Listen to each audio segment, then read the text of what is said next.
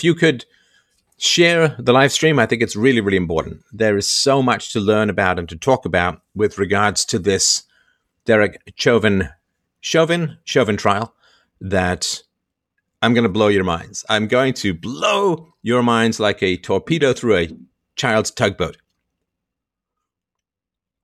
And good evening. Good evening. And thanks and welcome, of course. I really appreciate you guys dropping by. And we are going to talk about the philosophy of Derek Chauvin. And, man, it's really something. It's really something to think about, what I have to say. And when I thought about it, it blew my mind. So what I'm going to say about this is really going to blow your minds as well. I will, of course, be taking questions. I will start up a Telegram chat. I'll share that with you, and we can rap about it, as they say, right? But now, and there was another one. Was it yesterday? There was a knife fight between two black girls, one of whom didn't look like she was going to make it to 20 with the obesity she was carrying. But there was a knife fight, and the cop shot the girl who was attacking another girl with a giant knife. And then what was it? LeBron James was like, "You're next," and tweeted a picture of the cop, because, multi-billionaire athletes taking on cops defending black girls from being stabbed for racial justice is apparently where we are right now. And all the people on the left are saying, "Come on, it's just a knife fight, man. Come on. Kids have been knife fighting forever." It's like, not really. Maybe in the Aztec ruins, somewhat of all that, but yeah. Reminder: Joe Rogan called us all idiots, by the way. Stop watching his shows. Oh, and they're continuing to delete old Joe Rogan episodes, right? Well, sure, yeah. Are there any positives to take away from the Derek Chauvin verdict? Oh, absolutely. Absolutely, yeah. Yeah, no, I mean, for sure. There's really, really good stuff to get out of it, and I'm going to help you get that good stuff tonight. I'm going to help you get that good stuff tonight. Hit me with a why if you'd like me to start straight up on the philosophy, or if you want to do a chatty chat first, a couple of questions in the chat, or you want me to dig and dive straight in, which I'm very, very happy to do. Yeah, lockdown. Save just one life, police. How dare you save one life? And what was it in South Asia? South Asia now, 220,000 kids have died from lack of access to healthcare. But don't worry, they've had about 2/3 of that deaths from COVID. So, all right, let's go straight in. Okay, so do you guys know much about the psychology of memory? Psychology of memory. It's really, really fascinating. And when you think about this stuff, it gives you both a sense of great terror with regards to your own history and great power with regards to your own future, which is not a bad combo for a Wednesday night. So the first thing you need to understand about memory is that it is very malleable. So it used to be eyewitness testimony was like the gold standard of the criminal trial system. And then a bunch of research came out showing that people's memories were very easily alterable. Very easily alterable. There were studies wherein people were told by simulated cops that they'd committed crimes, and 2/3 of people after a couple of hours confessed to those crimes, even though that had never happened. There have been studies done. This one came out in 1970. It was a study that was done where a researcher showed a video of a car hitting a pedestrian, and there was a stop sign between the car and the pedestrian. And then when leading questions were asked of the participants, of the subjects, and the psychologist would say, I mean, did you see how it blew past the yield sign? Of course, a yield sign is different from a stop sign. And the majority of people were like, oh, yeah, he totally blew past the yield sign. In other words, and the people who weren't prompted said that it blew past a stop sign, right? So you can implant memories. Memories are really malleable. And this is a wild thing to think about. And for a long time, eyewitness testimony was considered the gold standard. Now, much less so, because memory is really, really challenging, right? And so the psychology of memory, absolutely fascinating stuff. Now, the reason why I say that it's terrifying is that you have particular memories, probably very vivid memories for good and for better and for worse of your childhood, of your youth or whatever. And have you ever had this in your family where you're absolutely convinced that something happened to you, but it turns out you'd be too young to remember it, or you weren't even there, it happened to someone else, but you just got confused, or something happened that you are sure happened in a particular way, and then everybody else in your family remembers it in a different way, or it's a story that was told that you then incorporated into your own memory, and you can't be sure if you remember what was told about the story or what you actually remember. In other words, somebody else's story about you had then incorporated into your first-person perspective. You went from third-person remote to first-person internal. Memory is just a wild thing. It's just a wild thing. Now, the reason why it's terrifying, in a way, is that, we all build our identities on these building blocks called memory, right? And when you realize that you're kind of building on a bit of a foggy bottom there, it's a little alarming, right? Because your identity takes a blow. Because I am who I am because of the things that happened to me, but are you sure that the things that happened to you actually happened to you in the way that you remember? It's a tough call. Now, the reason why it's alarming is, again, we base our identity on our memories to a large degree, and if the memories are goopy or easily influenced or easily changed or whatever, then it's going to be, you can listen to I've told the same stories off and on this show over 16 years. And, at some point, someone is going to compare all these stories and find subtle differences between them. And that's partly because I don't want to just repeat myself like broken record style. And who knows, right? So, if you ever played that game as a kid, it's called Broken Telephone. I don't know if kids still play it, but because mostly it's not an Xbox game. But Broken Telephone is when you sit in a big circle of kids, 10 kids, 20 kids, and you whisper something to one kid, and then it goes all the way around, and when it comes back to you, it's completely unrecognizable from what you'd heard before. Now, some of it's, kids goofing around and changing stuff, but some of it, I think, is kind of genuine. So when you realize that your memories are a narrative, there's not a documentary, and even documentaries are biased, right? So your memories are a narrative. Now, that's kind of alarming when it comes to your personality, like, who am I if a lot of what I remember may not be precisely true? But it gives you great power, because by changing your stories, you change your personality. By changing your stories, you change who you are, you change what you're capable of. So I grew up with a mom who continually told me to not think, right? I hate to say, like, if I would disagree with her and she'd say, well, do such and such, and then I'd do it, it would be kind of wrong. And she'd say, well, you did it wrong. And I said, well, I thought you said, and she'd just say, well, don't think. Right? Don't think, right? So, of course, my programming was to not think, to avoid thinking. And, boy, at least my entire adult life is not a reaction formation to those two words as a kid, right? Poof, that's what they call freedom. So, but, just know, thinking is then important. Thinking is good. So rather than don't think, I turned that to think. Because, whenever really bad people tell you not to do something, it's probably a pretty good idea to do the opposite of what they tell you to do. So my mom said, don't think. It's like, oh, well, it probably would be a pretty good idea to think, right? So somebody says, I don't remember when I realized that memories could be faulty. Since then, I've built my identity on the choices I make going forward. Yes, that is right. That is right.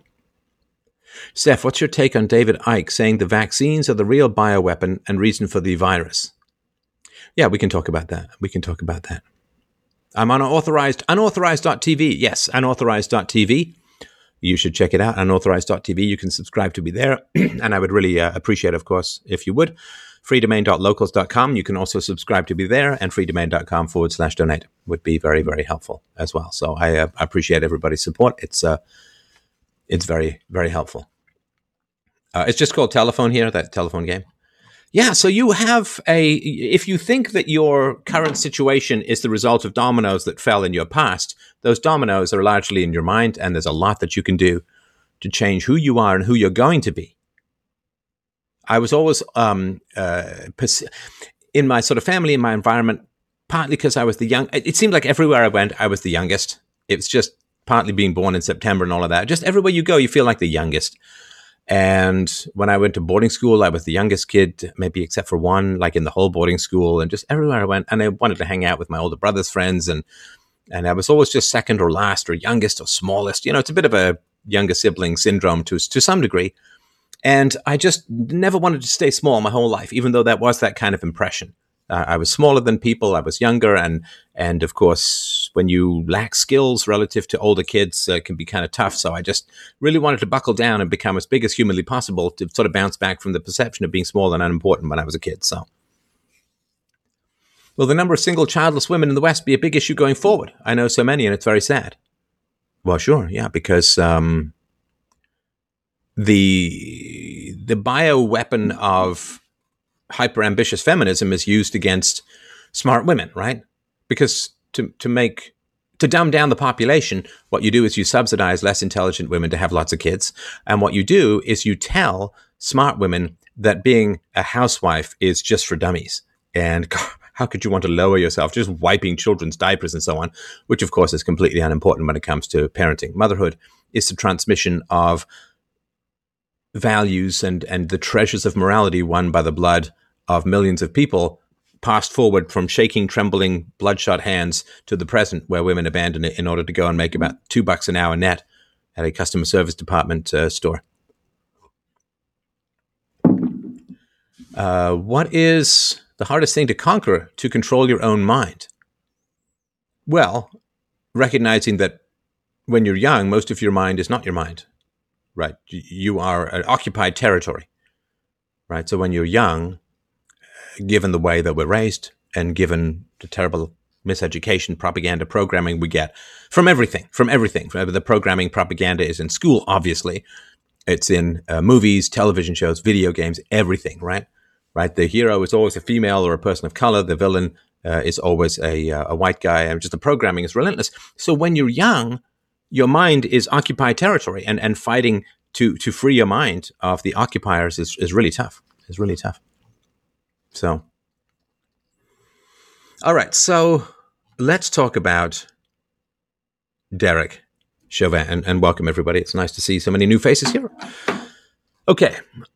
So I've told the story before. I'll just touch on it really, really briefly here to sort of say why I think what's happened is so foundationally important and how much insight it gives us into what's going forward. And I'm telling you, nobody's talking about this, so as far as I know, except me, because I always want to bring the unique treasures to my lovely listeners and watchers. So my very first day, so after high school, I went and worked up north, gold pan, a prospector of hard physical labor, did me the world of good, got me out of my own head, got me into the physical world, made me an empiricist, because you can't screw around with reality when you're 3 days flight from the nearest hospital and working dangerous, big rig kind of work. So anyway, so I finished that and I went to university with the money I'd saved up by working relentlessly up north. And first day I was in university and I was very eager to be there. I took a course in history, 101, and I was peppering the teacher with questions because everybody was sitting there like, how much Canadian history can you learn at 8:30 in the morning through one bloodshot eyeball? And I was like, teach, I brought you an apple. Tell me more. I'm here. I'm not freezing my ass off up north. I'm very, very happy to be here, right? And coming back once from I went to work back up north for a couple of months in the summer. And when I came back from that, I had no place to live because this is long before cell phones or anything like that. I was working up north. I flew in. It took me 3 flights to get to Montreal, where I was going to school. And I had cardboard boxes of stuff because I didn't have any luggage because I was working up north. And I was dragging this stuff along the street. I was long-haired, ponytail, unshaven, half sunburnt, from working out in the woods, and smelly, I'm sure, because it was kind of tough to clean yourself properly. And it was rough. I really, that was my first experience, what it's like to go through a city with cardboard boxes of stuff dragging around, looking like a crazy guy, completely like insane, right? And I was exhausted because it was, bad couple of flights, no rest. And I remember trying to take refuge in a building and get some sleep. And people, of course, the security guards kicking me out. And I finally ran into a girl I used to date, and she put me up for a couple of days until I ended up renting a room in a frat house where I rented a room with another guy I'm still friends with to now, actually, right? Ponytailed Steph? Come on. I was in theater school. Of course, I had a ponytail. It's a pretty nice one, too. So first day of university when I was at the Glendon campus of York University, I was peppering the professor with questions, and she turned and she hurled her glasses at me. I've always had pretty good reflexes, as you can see. High IQ, fast reflexes kind of go hand in hand, right? So I caught the glasses. And then the teacher turned and said to everyone, okay, what just happened? People were right there in the room. I was asking questions, so they were focused on me. And more than half, about 3/4 of the class just got it completely wrong. They thought I threw my glasses at her. They thought she threw a piece of chalk at me, or one of the dusters, or pretended to throw something but didn't really. People just got it wrong. Now, they weren't looking for stuff. They weren't expecting it. But she said, yeah, so most of you got it wrong. That's history. Pretty. That was my sort of first inkling that a lot of the stuff that we're told is, with regards to history, the facts are largely true, I think. I think the facts are largely true. But the reason why we study history is for the morals, right? The morals of history and the guides to going forward. And almost none of that stuff is true. Almost none of the reason we study history and why the morals we get out of it. And here's the thing, too. Like, if you think you get morals out of world history, you get morals out of Western history or Canadian history, American history. No. The real morals you get and the morals you really have to unpack are the morals you get out of your own life story. What is your life story? Are you a victim? Are you powerful? Are you smart? Are you dumb? Are you capable? Are you popular? Are you charismatic? Like, the stories that you tell yourself are the train tracks that lead inexorably to where your future goes. And if you want to go up, if you want to go big, if you want to go extravagant, if you want to go small, if you want to hide out in your own insecurity, the stories that you tell yourself, nobody listened to me as a kid. I guess I'm just not worth listening to. Nobody's interested in what I have to say. I'm awkward. I'm shy. I'm this, I'm that, and the other.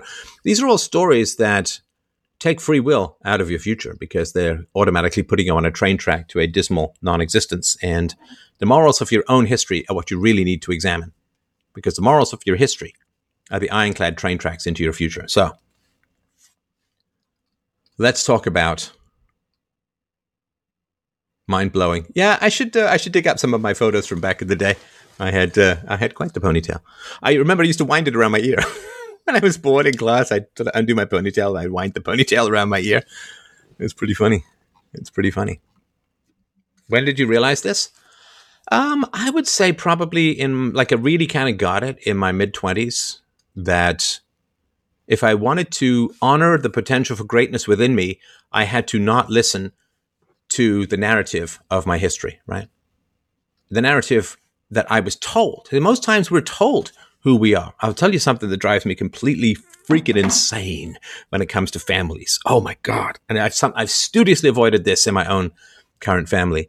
So, when you are, I don't know if you guys have families like this, but kind of the way it works is like this. You have you're carrying a tray and you trip, right?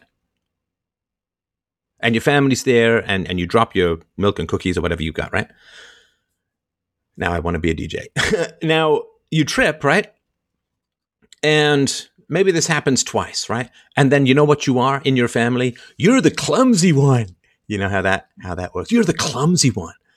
And then it's just like, the iron bars come down. This is your identity. You're the clumsy one. Oh, so-and-so. Oh, he's the clumsy one. Oh, did you? And it becomes a self-fulfilling prophecy because you get kind of nervous about carrying things. And then you want to show people you're not clumsy. And then you end up being clumsy. And the straitjacket of clumsiness goes on. And it could be, oh, you're the smart one. Oh, yes, he's the musical one. Like, just these straitjackets of perception. Oh, my God. It's just crazy. Donations to me are not tax deductible. No. So, yeah. And so be careful, because a lot of the narrative that's put upon you is just other people. Oh, yeah, he's the party one. Oh, he's the drinking one. Oh, he's the studious one. Oh, he's the one who reads. It's just like, oh my God, can you let me be myself? Which is complexity. No. Family's got to boil you down to one characteristic. One thing, one characteristic. Like racist. Anyway, so the complexity is all denied. And the midwits all love to box people into these tiny categories. And then that just becomes your destiny, right? And then what happens is, if you go against that destiny, that is like, when I got into philosophy, people thought, like, everyone around me was just like, oh, it's going to doom you, right? It's like, kind of hasn't, right? Or I guess it has defined me, but it certainly hasn't doomed me. So yeah, that's really. And so what happens is, when you go against the family stereotypes, You get great anxiety because people desperately need you to stay in your box. What's that old Talking Heads song? I don't even know what the name of the song is, but there's this great line that the singer warbles along. Everybody get in line. It's true. Everybody get in line. Just trail along your family myths like some ducklings behind a balloon. It's just wretched. It's wretched, wretched, wretched.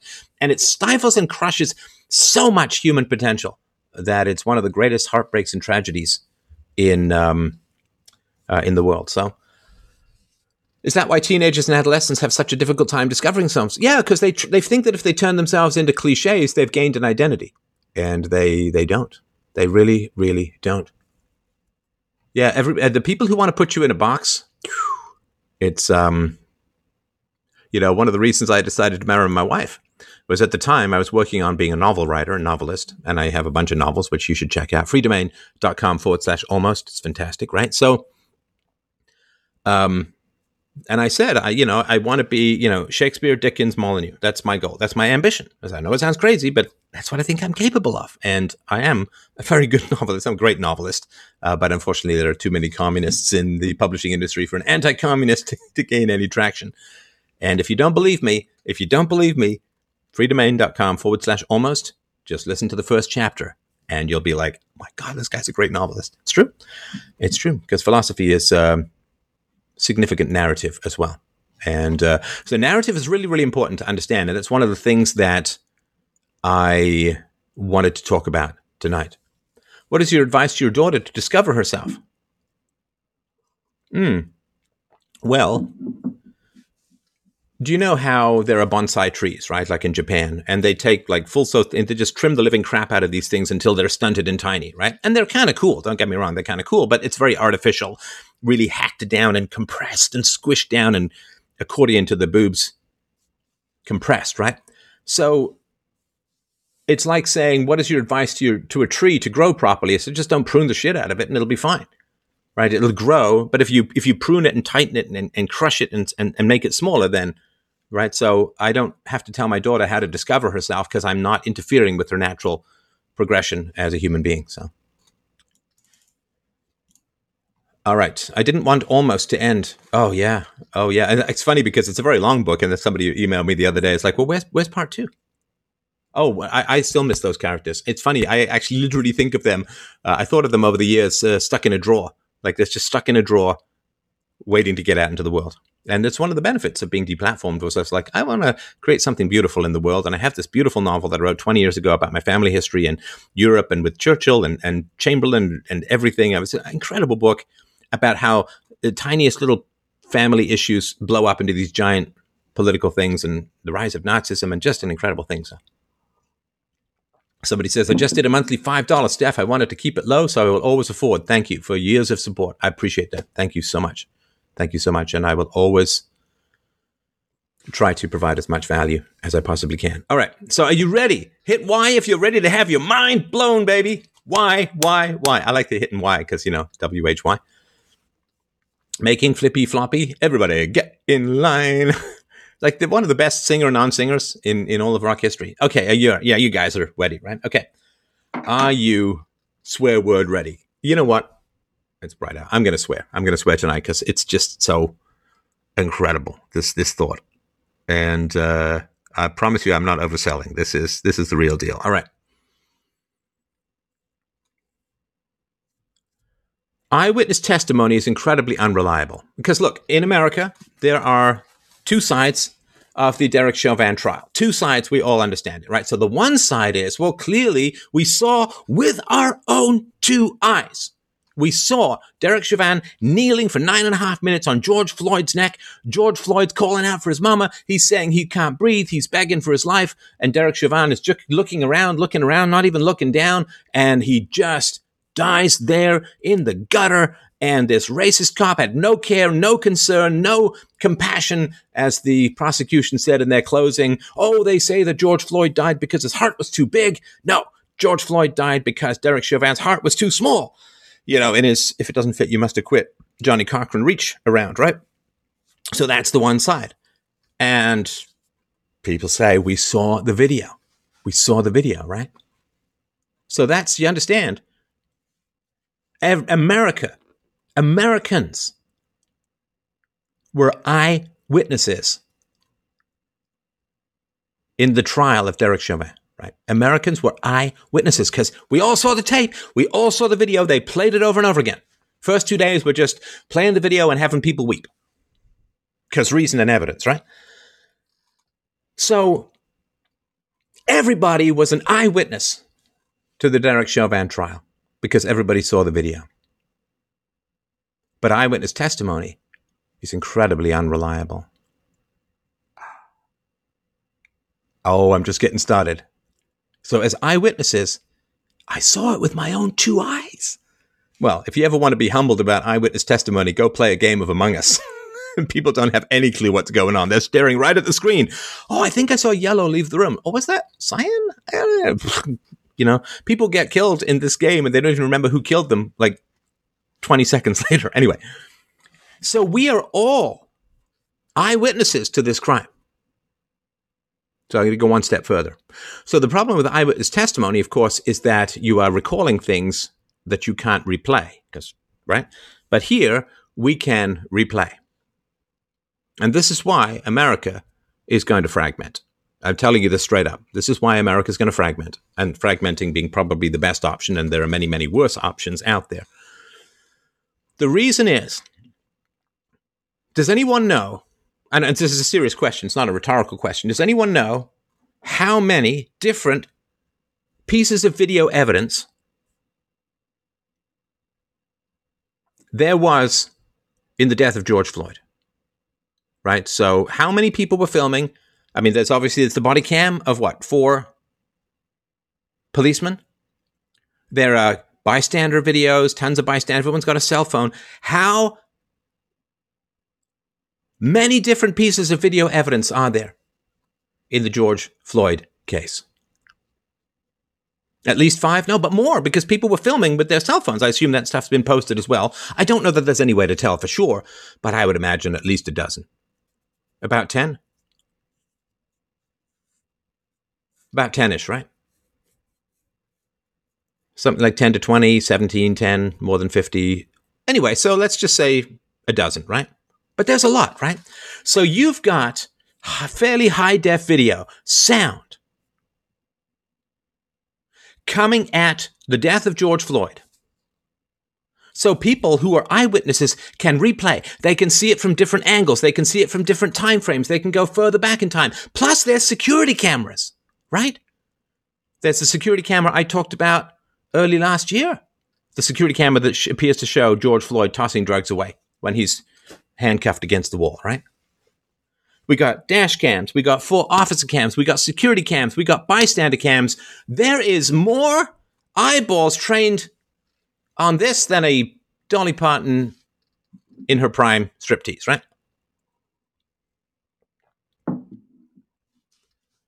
So we have eyewitnesses with perfect recall because you rewind the tape. It's not even videotape degrades, but digital is forever, right? And digital is perfect. It doesn't degrade.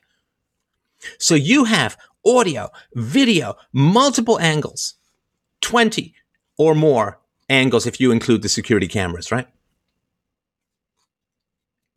And you have the cops' cameras that, what is it, a full 25 minutes or something like that, right? From when they first got called to the car to when George Floyd died, right?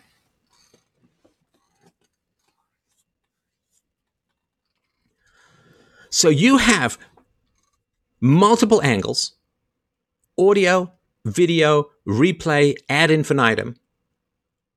And that's just the visual evidence. You also have 3 to 4 times fatal levels of fentanyl in George Floyd's system. You have a heart disease. You have a tumor in his belly that can produce additional adrenaline. You have health issues, post-COVID, a whole bunch of things, hypertension, high blood pressure, you name it, right? So you have what is at the moment geographically and somewhat ridiculously called a country called America. But in America, half the people who see exactly the same footage, have exactly the same information, come to the exact opposite conclusion. Now tell me, how is a country supposed to survive that in any way, shape, or form? You're not going to get better information ever in a criminal trial than you did in the Derek Chauvin, George Floyd trial. You are never going to get. What are you? You're going to have to is somebody going to have to leave a catheter cam up there? Is there going to have to be some sort of bowel camera in there to get more footage, more angles, more audio, more video? No. So this is what you need to understand. That everybody was an eyewitness to the death of George Floyd.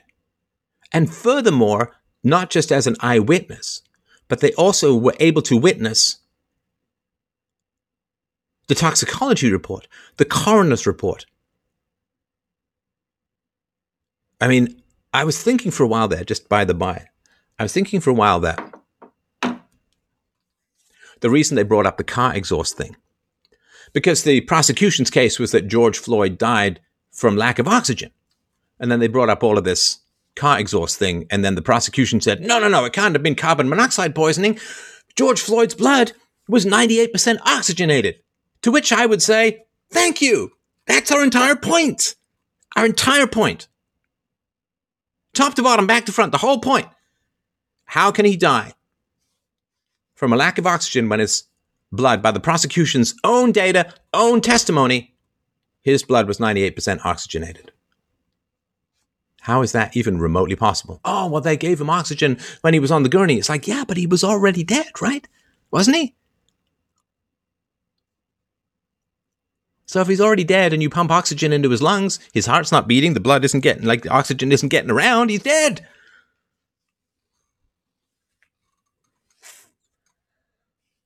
So,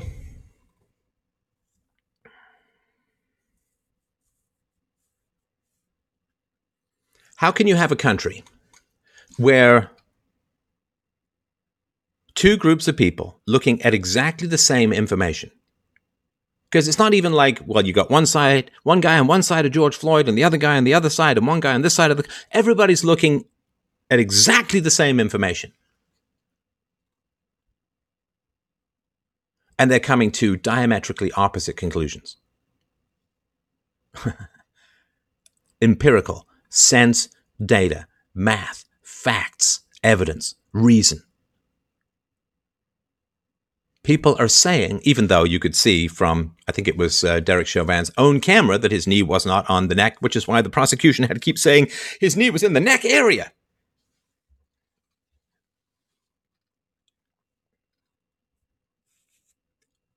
Everybody's an eyewitness with perfect recall, multiple angles, facts, data. The fact is, I talked about last year, that the only guy who examined George Floyd, the actual government paid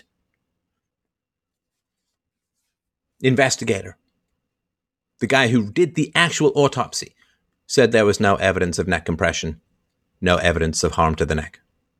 How do you choke someone out to the point where they can't even breathe for 9.5 minutes with leaving no evidence on the neck? Now, whether Derek Chauvin is innocent or guilty, I'm still trying to wrap my head around, doesn't manslaughter mean no intent, but murder means intent? How can these things even be compatible? I'm sure there's some wrinkle in the law that makes sense. I'm not a lawyer, but whether or not Derek Chauvin is innocent or guilty, whether it rose to the standard of reasonable doubt, here's the point.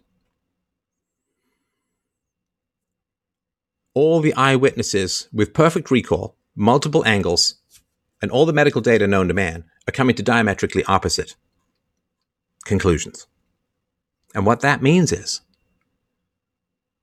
when they can't even remotely come close to a consensus on something with perfect recall and objective numbers, right? The level of fentanyl and methamphetamines and so on in his blood, his degree of heart disease and so on, right? If two groups of people looking at exactly the same information, that is objective. The information is objective. Now you could say, well, did he say, I didn't do any drugs? Or did George Floyd say, I ate too many drugs? It sounds like I ate too many drugs to me, but, I'm sure you could make the case either way, right? Depending on what you're primed for. But you got two groups of people supposedly in the same country, looking at exactly the same information exactly the same numbers, exactly the same camera angles, with perfect recall, coming to diametrically opposite conclusions. In other words, there's no possible way to get along. There's absolutely no, if you can't come to some kind of consensus on this,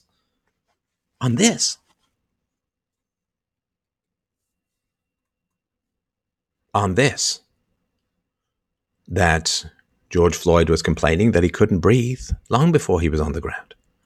That it was, I remember did a show with my friend Nick Dial, an ex-cop.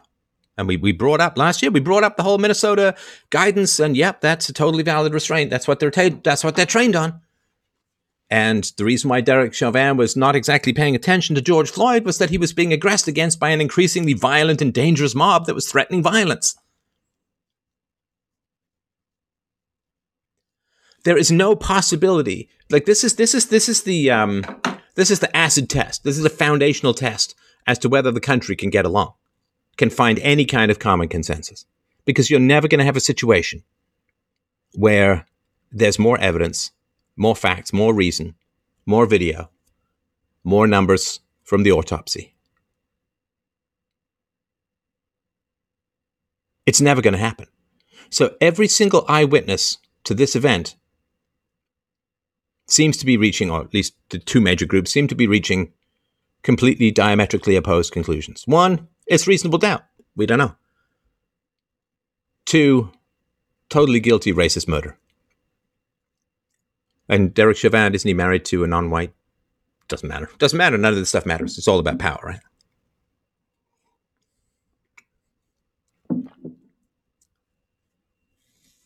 If Floyd wasn't on drugs, he most likely would have lived. Yeah, well, see, the OJ days, okay, but with the OJ, there wasn't like footage of the entire thing from multiple angles, right? This is what I'm talking about, the OJ thing. So this is OJ back in the day when he killed Ron Goldman and Nicole Brown Simpson and all of that, right? Okay, but so there were bloody footprints leading to his Bronco, and his shoes matched in the glove, and blah blah blah, right? So, but there wasn't multiple angled footage of the entire thing. So this, I think, is both. It can give you despair, it can give you black pill, but it's also kind of liberating. Like there's absolutely no chance. Like people aren't even in the same reality. People aren't even in the same reality. It's like a balloon lets go on a windy day. One person sees it goes up, the other person sees it goes down. How on earth are they? Like the whole point of civilization is for us to say we have to have a standard by which we can moderate our opinions to have something to do with reality. That's it, man. That's all it is. We've got to have some standard by which we can say, I'm putting aside my prejudice for the sake of something that's factual. For the sake of something that's factual. This was the difference between superstition and science, right? The scientist said, however much I might like to believe in something, I have to put my feelings aside, and I have to try and find something that is objective, measurable, empirical, reproducible, independent of subjective opinion and time and place, and I have to find something universal. Mathematics, biology, physics, you name it, philosophy. And you have one group that says, wow, it looks really bad. But the whole reason that we have a legal system is to avoid shit like this, where it looks really bad, therefore we get to string someone up. Because you know what they call that? They call that lynching. Oh yeah, I'm going to say it because it's a fact. When it looks really bad and people jump to conclusions, people get hung on a tree, and they're wrong to do that. They're wrong to do that. The reason we need a legal system is things aren't always as they seem. Things can look really bad, and somebody can be completely innocent. It can look like Derek Chauvin is callously kneeling on the neck and choking out the life of George Floyd, just like it can look like with Rodney King back in the day, right? Was it 93 or something like that with Rodney King? It looked like the police were just beating him up. Other than the fact he'd led them on a high-speed chase through the neighborhood, going like more than double the speed limit, probably potentially getting people killed. And then he had resisted, he was on drugs, and the takedown of Rodney King was when the police chief first found that it was caught on video, he was like, oh, that's fantastic. We can use this for training on the very best way to bring down somebody who's resisting arrest. But of course, all that the media did, and this was their warm-up for the civil war they want, because it's good for ratings and good for their sadistic impulses, is they cut off all the bits where the police were trying to bring Rodney King in, and Rodney King was fighting violently with them, and that they would go in and tap him with the baton and hit him with the baton to bring him down slowly over time, to wear him down. All they did was they took all the contacts out, and they just had a ring of cops beating on some helpless black guy, right? And then Los Angeles was up in flames, right? So this is really important to understand. It's really important to understand.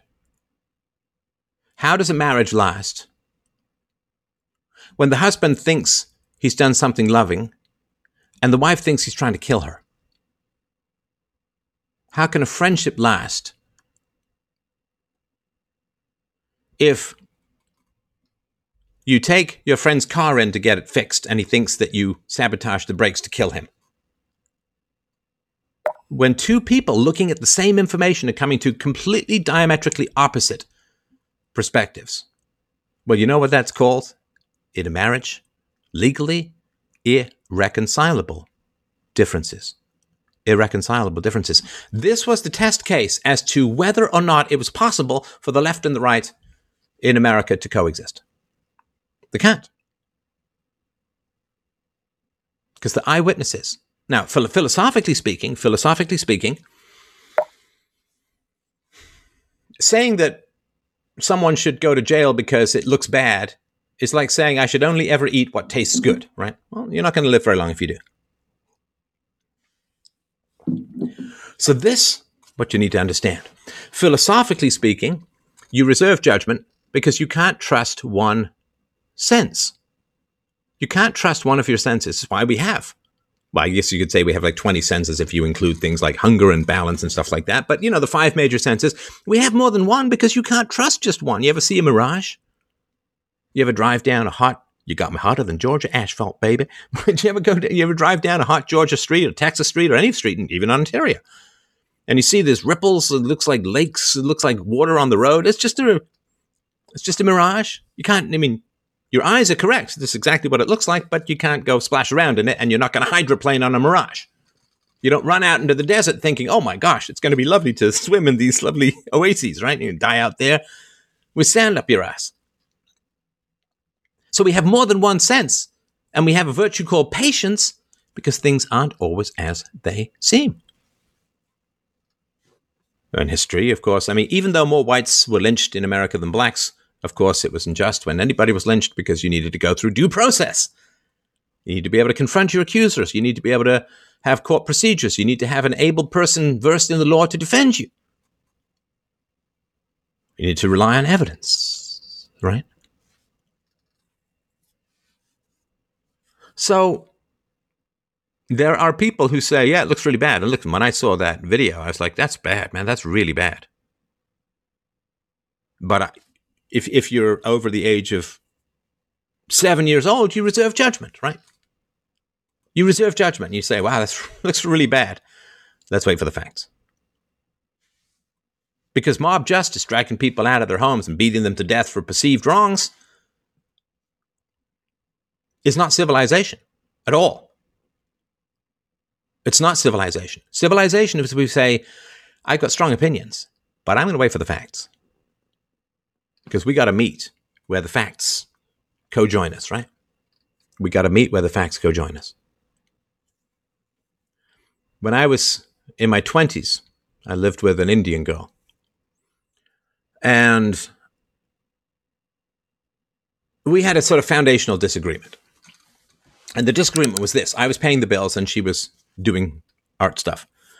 And she wanted me to do half the housework and half the cooking and half the grocery shop, like half the stuff. And I was like, well, no, because I was working crazy hours at the time as an entrepreneur. So I said, no, like the 10 hours, 12 hours a day that I'm going to work, that's half. That's, you're not, if you just take half of that, you're not spending 5 to 6 hours in her little apartment dealing with the house, right? So I'm actually contributing more because I'm paying all the bills, right? And that was the sort of foundational disagreement that we had. I was happy to pay the bills, but I wasn't going to do all the housework as well. I said, that's not fair. Because then I'm spending like 2 hours a day on housework plus 10 hours a day work, and I'm spending 12 hours. You're only spending 2 hours. So I'm out investing 6-1 in this relationship. That's not fair. I thought you were a feminist. Well, you know how that stuff goes, right? So we couldn't even agree on what it meant to contribute to the relationship. So we broke up. Well, I broke up with her, right? Yeah, because, I mean, if you can't even agree that me working to pay the bills is a contribution, we can't get along. We're both looking at the word contribution and getting something completely different. And God help me when I was younger and I met a hot girl who turned out to be a socialist. Oh, grit your teeth, stand back. Stand back. Stand back. So all this means is that even if we're all looking at the same thing, we're all coming to diametrically opposite conclusions. And there's no mediation into any of this. There's no possibility of mediation into any of this. Because on what grounds are you going to mediate? On what grounds are you going to... Everybody's looking at the same thing. We're all eyewitnesses with perfect recall to the same event. Multiple angles. Multiple medical findings. We're all looking at exactly the same information, and people are coming to radically opposite conclusions. Is there another piece of information that's going to change that? Well, no. Because in the past, you could always say, well, but we didn't get this angle, or we didn't get the beginning of this conflict, or we didn't... No, we got the whole thing, soup to nuts. We got the whole thing, top to bottom, back to front. We got the medical examiner, the autopsy, the only guy who ever worked with the body directly.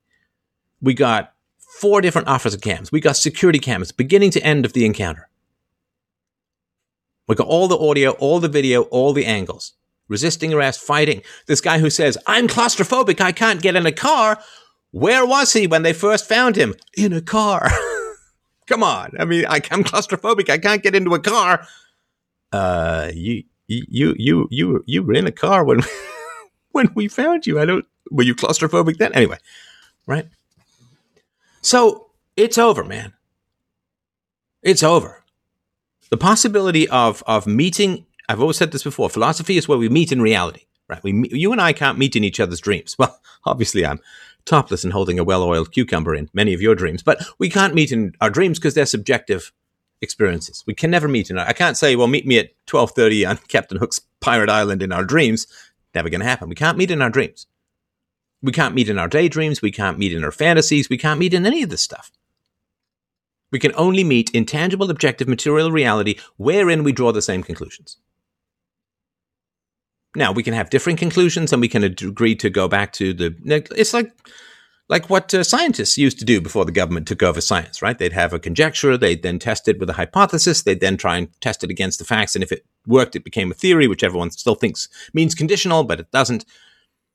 So we used to have this way that we'd try and work towards each other and meet where the facts are. Where the facts are. And we had to have this deal where we said, I got these personal preferences, but I got to meet where the facts are. I got to put aside the personal preferences, like my personal preferences. I hate sunscreen, but I'm half Irish and half German. So the sun is basically as much of an enemy to me as a sun lamp is to the vampire Lestat, right? I mean, I burst into flames, right? So I don't like sunscreen, but I put it on because I got to meet with facts. With facts. Or as the old Steve Martin line used to go when his hair was already gray. One day my hair will go gray. One day I might lose some hair, right? So we got to meet in facts. We got to meet in reality. I mean, just look tonight. 7 p.m. we started or so.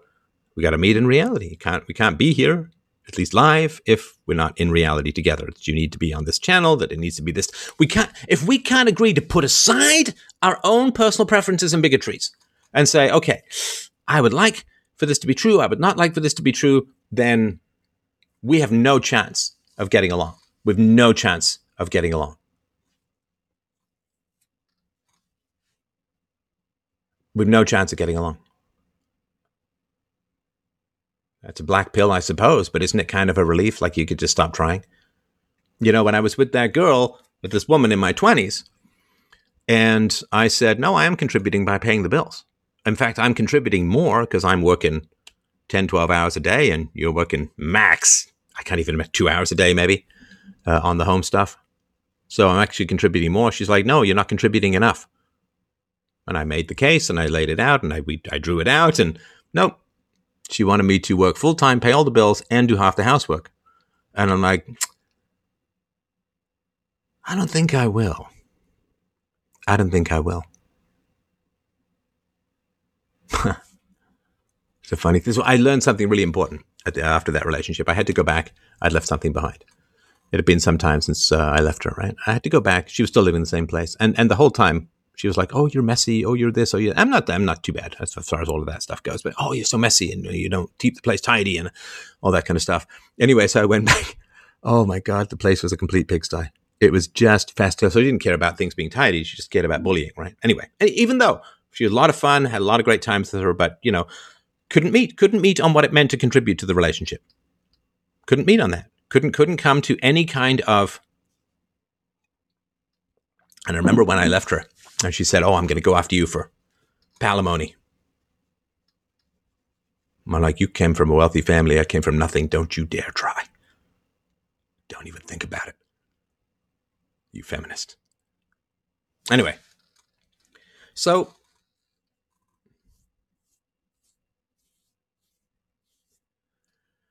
And of course, we all know that the verdict and the interest and all of that would have been, I mean, if Chauvin had been black or George Floyd had been white, we never would have even heard about it, right?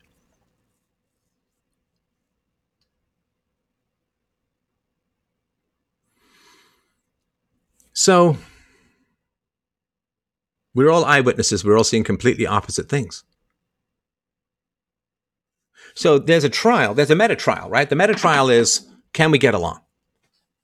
Can the left and the right get along? That's the meta-trial. And the immediate trial is Derek Chauvin. But the meta-trial, the big trial, this is the important trial, right? And I don't think the jury's even out on this, right? So when two experts are saying opposite things, and you saw this all the time in the Derek Chauvin trial, right? Two experts saying opposite things. One expert saying, died of a drug overdose. Other experts saying, no way he died of a drug overdose, right? So to me, that's reasonable doubt. That's reasonable doubt. If you have, because, the jury can't be experts any more than you and I can be experts on everything, right? So the jury can't be experts. So if you have experts saying opposite things, that's reasonable doubt right there. Boom, done and dusted. Reasonable doubt right there. Because what happens is the expert testimony cancels each other out. Oh, he was kneeling on his neck and that caused his death. No, he wasn't even kneeling on his neck. He was kneeling on his shoulder. That doesn't cause death. Boom. Right? Even with the cameras pointing directly at the knee, they can't figure out where the knee was. Like, it's insane. Absolutely insane. So we got this trial, which is, can the left and the right get along? Or maybe it's the whites and the blacks. I don't know, right? Who knows, right? But these two groups, right? It's not as simple as that, right? I mean, women tend to be more on the left. Men tend to be more on the right because men have to work to pay the bills. But anyway, so there's this meta trial. And the meta trial is, we've got proof beyond a reasonable doubt. We need proof beyond a reasonable doubt that these two belief systems can get along. Now, there's times where the left is more right than the right. I know some of you will dislike me for saying this, but I got to be just. I got to be fair, at least as far as I see it. In the past, the left was better on free speech. Now the left has power. Of course, they don't like free speech anymore. The left was really, really good on anti-corporatism until they gained control of the corporations through coming in the magic socialist portal of the HR department and affirmative action and all that. So now they've got control of the corporations. Now they love the corporations. The left used to be better at anti-imperialism and 750 American military bases all over the world. They're still pretty good on that stuff. Oh, and by the way, America's not leaving Afghanistan. You all know that. Terrible date to choose, September 11th, right? There's 7 times more private contractors and mercenaries out there than American troops. And, I mean, can you imagine somebody saying, well, we're going to invade Japan to make the Japanese people taller? That's what we're going to do. We're going to invade Japan, and after we invade Japan, the Japanese people are going to be taller on average. Would you believe that? Would you say, no, that's what? No, that's not. No, you can't do that. Okay, now go look up the average IQ of Afghanistan and think that invading it is going to produce a Jeffersonian democracy on the other side. Not going to happen. And I say this out of really a desperate sense of sympathy and empathy for the Afghani people. that it doesn't matter how many of you kill them. It doesn't matter how many of them you kill. You're not going to change the basic baseline of IQ on average in the country. How that's going to be changed, peaceful parenting, better things, but you have to first have a culture. See, the culture in Afghanistan was that, there's this regular dance and rape of little boys, and that's one of the reasons why people turned to the Taliban, was the Taliban put an end to that. So the Taliban was kind of anti-pedophile in its own, obviously highly restrictive manner and totalitarian manner. But you can't bomb people into becoming taller, and you can't bomb people into having higher IQs. You can't on average. You can't. There's no. Can you imagine this? IQ improvement test, Russian roulette. Things that don't work, right? Things that don't work. So, have we proven beyond a reasonable doubt that people can't get along? Well, sure. Of course we have. Because we have two experts. Remember I said two experts? They cancel each other out and you can never achieve beyond a reasonable doubt.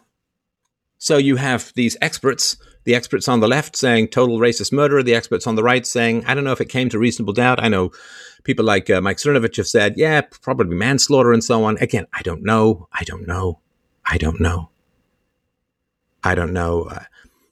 If I had to say, I would say something like, I don't know that it gets to the 95% reasonable doubt threshold, because the guy had a 3 to 4 times fatal dose of fentanyl, and even the prosecution witness said, oh yeah, no, if I found him alone in an apartment, I would assume he would died from drugs. They just put down OD, right? So the excited delirium stuff, the massive fighting, the tumor that could have produced excess cortisol and adrenaline, the post-COVID stuff, the fact that he knew he was going back to jail forever, right? Because he was caught, the counterfeiting. People think it's got something to do with the counterfeiting. No, the counterfeiting. If he'd simply given the cigarettes back or something, it probably would have been okay. But because that's what the clerk said, just give me the cigarettes back and we'll call it a day, right? I just, because the clerk probably had to pay for the $20 himself, which is a lot of money when you're a clerk, right? So do you get beyond, for sure, 95% certainty that it was Derek Chauvin who caused George Floyd's death? I don't see how you can get there myself. I don't. I'm trying to be as objective as humanly possible. If the situation's reversed, the races were reversed, I don't really care. I just don't see how you can get there. So many other factors that were going on. And the fact that George Floyd had been a violent criminal in his past and jammed his gun into the belly of a pregnant woman in a home invasion with a bunch of other criminals, and he'd served, multiple stints in jail and so on. He knew he was driving under the influence. He was behind the wheel of the car while intoxicated. He'd taken drugs. He was with a drug dealer, apparently, according to some reports. At least the guy took the fifth in the trial. And he was addicted to opiates. And, I mean, he was just going down. And he had nothing to lose. And that's a very, very sad and dangerous place for people. So we have two experts, right? I don't mean in the trial, but the people looking at the trial. People on the left, people on the right. And the people on the left, completely inflexible. Like it's just racist murder, 100%, no doubt, right? Because, Dunning-Kruger, right? And you got people on the right saying, it's pretty bad. Maybe it was manslaughter. I don't know about second degree. But, there was a lot of hinky stuff. The prosecution kept dumping like 500 exhibits a day on the sole lawyer for Derek Chauvin every day. I mean, it's crazy, right?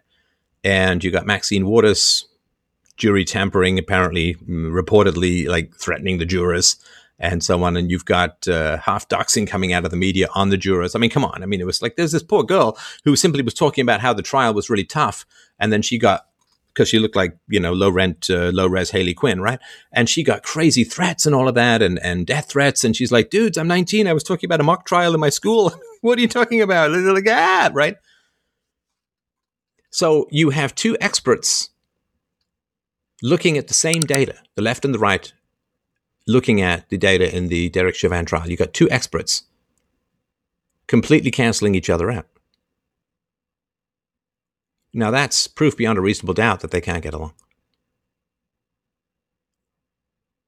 Proof beyond a reasonable doubt. Now, what that means, I'm simply identifying something philosophically speaking. Irreconcilable differences have been achieved.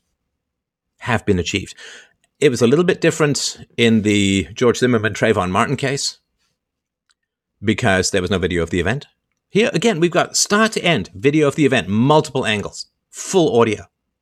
With Rodney King, they sliced the video down. They couldn't really do that as much here, although they did some of it, right? They just showed the last 9.5 minutes. But the full video is available. Of course, back in the day with Rodney King in 93, this is like early infancy internet days, you couldn't get the full video of the Rodney King thing. In fact, you couldn't even get the full George Floyd video until I think it was at a British newspaper who leaked it or something like that. You could go in and watch it, but you couldn't take any notes. It was all crazy stuff, right? But here you have full video, start to end, multiple angles, full audio, people coming to diametrically opposite conclusions. There's no overlap here. There's no place to meet in reality for people. There is no place. They took the full video off YouTube. Well, of course they did. YouTube's too busy twisting itself into a postmodern pretzel of 1984-ness. They gave themselves, wasn't Susan Wojcinski or whatever her name is, just gave herself a big pat on the back, and YouTube awarded itself a Freedom of Expression Award. Yeah, I'm going to give myself a Mohawk Award next week, too. The jurors were under duress from rioters.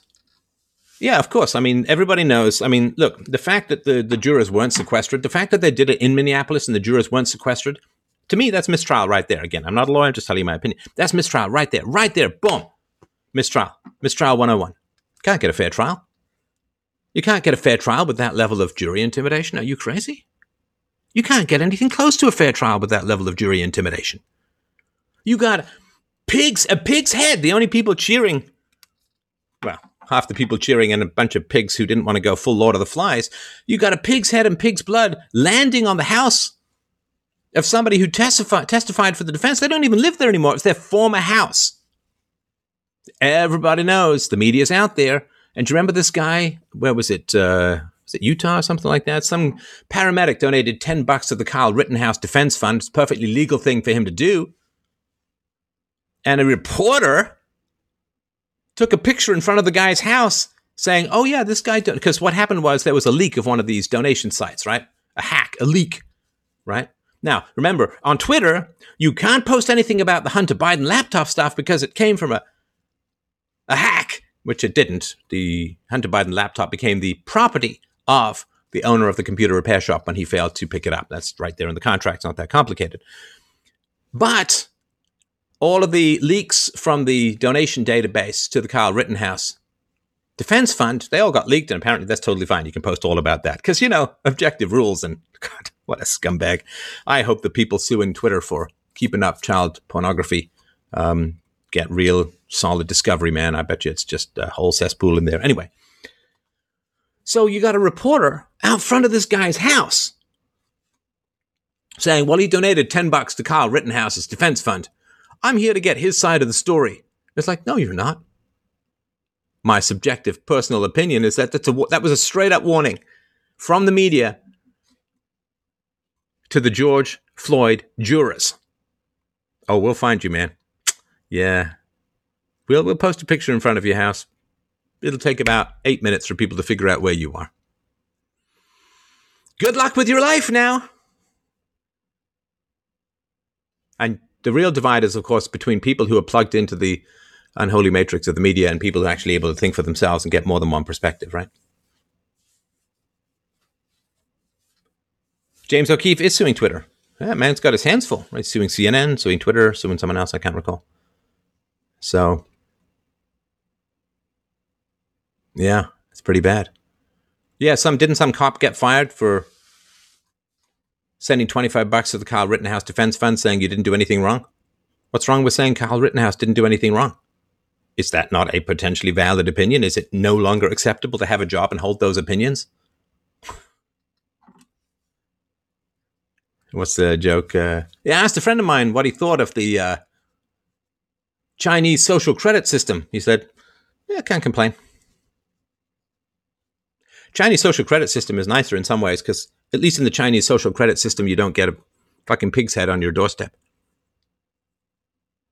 Alan Dershowitz predicted the Supreme Court would take up the Chauvin case. Personally, I doubt it. Yeah, so Alan Dershowitz's opinion, as far as I understand it, is something like, yeah, it was endless amounts of jury tampering, jury intimidation, and witness intimidation as well. And the Supreme Court is not going to... If they didn't take up the election challenges, I don't really care what the Supreme Court does. I'm so glad to be out of politics as a whole. Yeah, share this video on social media. Help a brother out. Oh, yeah, let me give you guys some goodies. Let's distribute some cheddar. I'm going to do my maximum. 5,000 lemons. Here we go. I hope you enjoy them, and thank you so much. Are you still taking Monero donations? Yeah, you can check out my donate, freedomain.com/donate. Chinese social credit system penalizes you for cheating on video games. Good. That's the only thing I approve of. Just kidding. All right. So that's my big thing, man. That's my big thing. We're all eyewitnesses. Eyewitness testimony is incredibly unreliable, even if you get to replay it from start to end from multiple angles. Can't trust what anyone says. Can't trust what they're even saying. Steph, is why is Yahoo even saying Pelosi went too far in praising Freud? I don't know. I don't care. Why on earth would I care what that ice cream addicted bint says? All right. Let's bring some chats in, my babies. Hope you're doing well. Nice to chat with you tonight. All right, hang tight. I will promise not to do that again. No, you know what? I can't promise not to do that again. Do you guys see the Greg Gutfield statement where he's like, yeah, I'm glad that they found him guilty because I didn't want to see the country burn. But see, the country as a cohesive mental unit is destroyed less if the country burns, because at least then people will rebel against the burning, right? But right now, everyone's just like, oh, okay, so this is where we are. And boom, it's gone, right? Went pure Freddy there. Yeah, I wish. All right, let's get ourselves a chitty chat going. Let me just get to the right place here. I will never get to the right place. Spoiler! He boomered out and did not get to the right place. No, here we go. All right. All right. Continue. I believe I will continue, in fact. And I will unmute. And I will invite people. Oh, those are the wrong speakers and the wrong headphones. Other than that, we are good to go. Push to talk shortcut. I don't think so. Okay, here's our invite link. Any advice for a new content creator? Yeah, so what you want to do is find people to interview them, and gain access to their audience that way. And just be really good at interviewing people. You may need to start small and go bigger. So, European Super League lasted less long than I did when I was 17. All right. Sorry, let me just go to the right tab and get what you need to get. Gotten. Good. All right. freedomain.com/donate. Right. Join me in the chat, and I'm happy to hear your thoughts. Please keep them interesting. I don't care what else you say. Just keep them interesting, if you don't mind. Right. What do we got here? Ba-bum, ba-bum, ba-bum.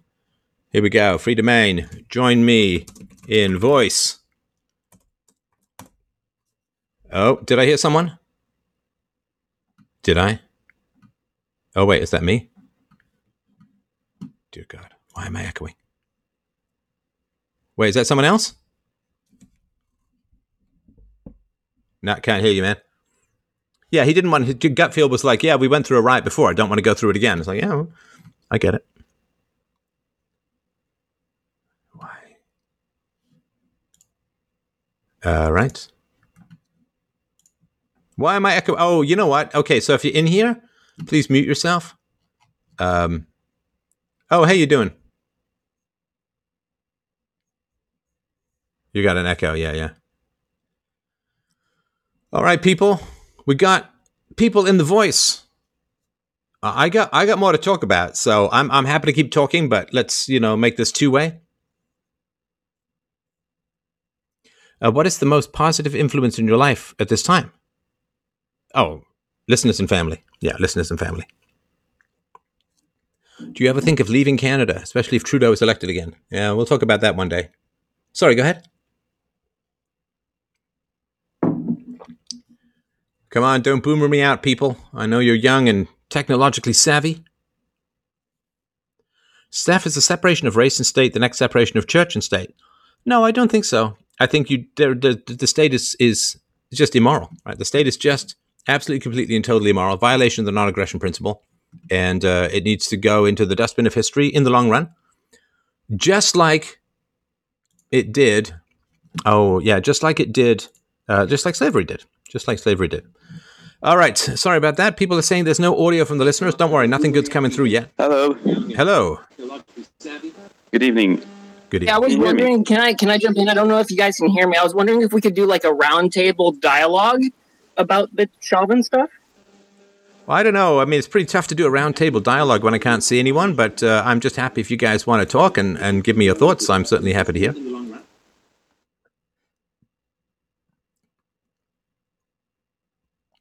All right, so somebody leap in. People are saying there's no audio from the listeners. Don't worry, nothing good's coming through yet. Hello. Hello. All right. Guys, I don't know. Do you want to talk or not? Somebody was in before. Somebody just said they really wanted to share their thoughts. You need to push the unmute button, people. You really do. Don't be shy. History is listening. History is listening. Can you hear me? All right. So, yeah, sorry. I don't think the people could hear me in Telegram. That's all right. That's all right. Can you hear me now? Speak up. Speak up if you've got some thoughts you want to share. It might just be me, but Telegram is lagging behind the live stream. Okay, well then just pause the live stream and listen to Telegram. Okay. All right, what's on your mind, my friend? Okay. Well, good evening. Good evening. Yes, indeed.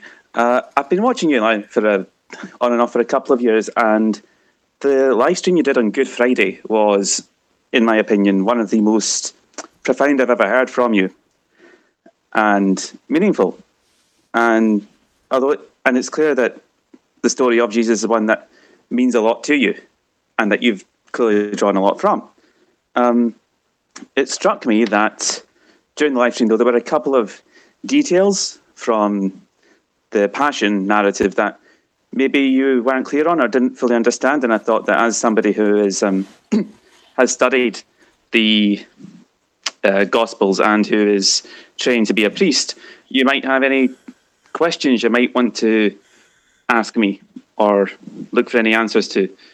Yeah, listen, first of all, I have absolutely zero doubt whatsoever that I got some details wrong. In fact, I'd be completely shocked and appalled if I didn't. So I'm very, very happy to have you, particularly if you're theologically inclined far beyond my abilities. I'm very happy to be corrected or things that I may have missed. I would love to hear ways in which I could improve my understanding of the day on Calvary. Yeah, sure. I'd be happy to help out. Obviously, the obvious place to start is the Gospels, and then, well, other than that, there are biblical commentaries, although they can be quite obscure sometimes. In fact, I'll give you one thing I might explain right now. I've just occurred to me. You, if I remember correctly, didn't fully understand why was a sign put above Jesus on the cross that read, "Jesus of Nazareth, King of the Jews." You were wondering about that, if I remember correctly. Yes. Yes. So I'll just try to explain it. So the way it works is when you're crucified in Rome, Romans love making public executions. It's all about the fear and the terror for those passing by as much as the individual. So, as part of that, what they would do is they would take you, put you on the cross, and then above you put a sign with your name and the charge against you. So it would be like robber or bandit or thief or murderer or whatever. Now, Pilate was in an interesting situation in that what Jesus had done wasn't criminal under Roman law, but it was the worst thing you could do under Jewish law. So he had a bit of leeway as to what he could put up. Now, the main reason he put Jesus to death was to satisfy a mob that was threatening a riot. And mobs are fickle and also forgetful. So he promises to crucify Jesus, and that goes to happen. And then the mob all then go home because they've got the Passover to prepare for the next day. So they've got a lot to do. And so most of them are not at the crucifixion, but the Pharisees send a couple of people just to make sure he follows through. And they see that Pilate he's quite a politically savvy person. He knows what he can do and the limits of what he can get away with.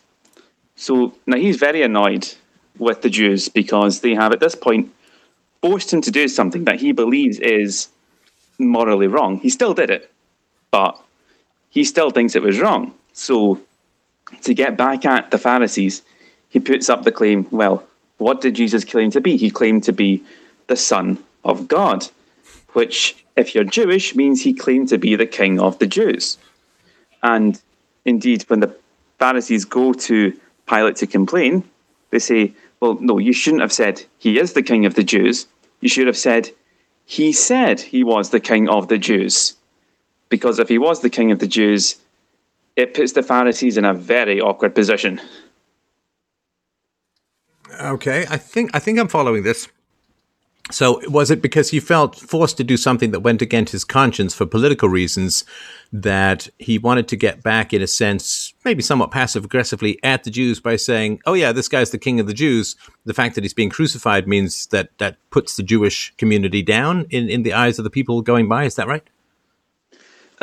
Yes, like that. And if you remember another line from the Bible, the Jews say, we have no king but Caesar.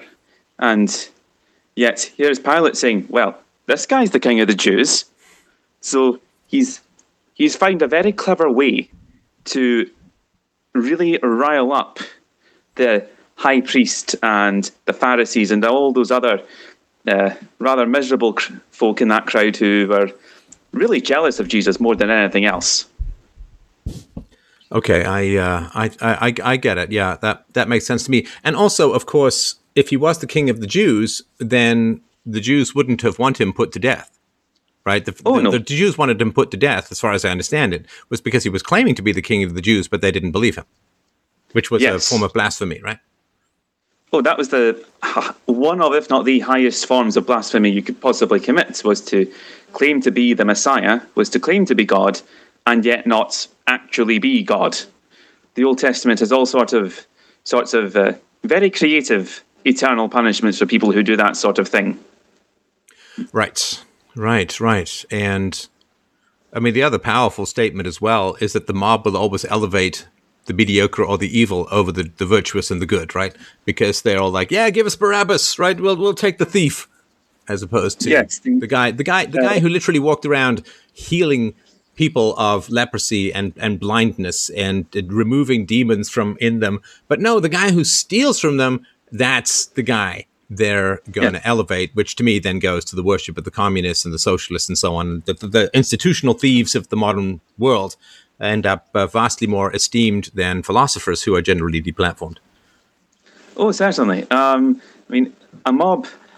no, it's like the first time... one of the earliest recordings of a mob we have in history is the one that gets Socrates killed. The next time we see a mob in action is the one that gets a brigand, a thief, or murderer. That's Barabbas, depending on what version of the gospel you read. He's then released. And the Son of Man, as you said, the guy who can walk on water, use a small meal to feed thousands, who can heal the sick, give sight to the blind, even raise the dead, well, yeah, he can go die. Well, and the miracles thing, I understand the miracles thing as evidence, of course, of being divine, but him working on water didn't heal anyone directly. To me, the more powerful thing is that, I mean, Jesus could actually materially enormously benefit people. In the life of a leper at any time is wretched, but in the ancient world was almost beyond imagination how awful it was. And so here's someone who doesn't just say, well, I can lead you to heaven, I can remake the covenant with God, I can walk on water, but it's like, I can heal you of leprosy. I mean, that's pretty good. And they go from somebody who can provide them such an unimaginable benefit to someone who's, is a common petty thief who's going to rob them and spit in their face right after he's released. And that is, it's always the great tragedy, that we are only elevated individually. The mob always seems to point us directly to Satan's toes. It does, yes. I think Jesus makes you look up, the mob makes you look down. Yeah, that's right. Was there anything else that, I'm sure there was, right? Other things that would be worth revisiting from what I said? Perhaps. Oh, one thing you didn't, I think, touch on, but which I thought was, I've always found one of the most touching points in the story is who's with Jesus when he's crucified. It's 3 women and a man. It's his mother. It is then Mary Magdalene. Then another, I've forgotten, and Martha and Mary Magdalene. Mary, the mother of Jesus, and of course St. John, who was the only one of the apostles to stick with him through it all. And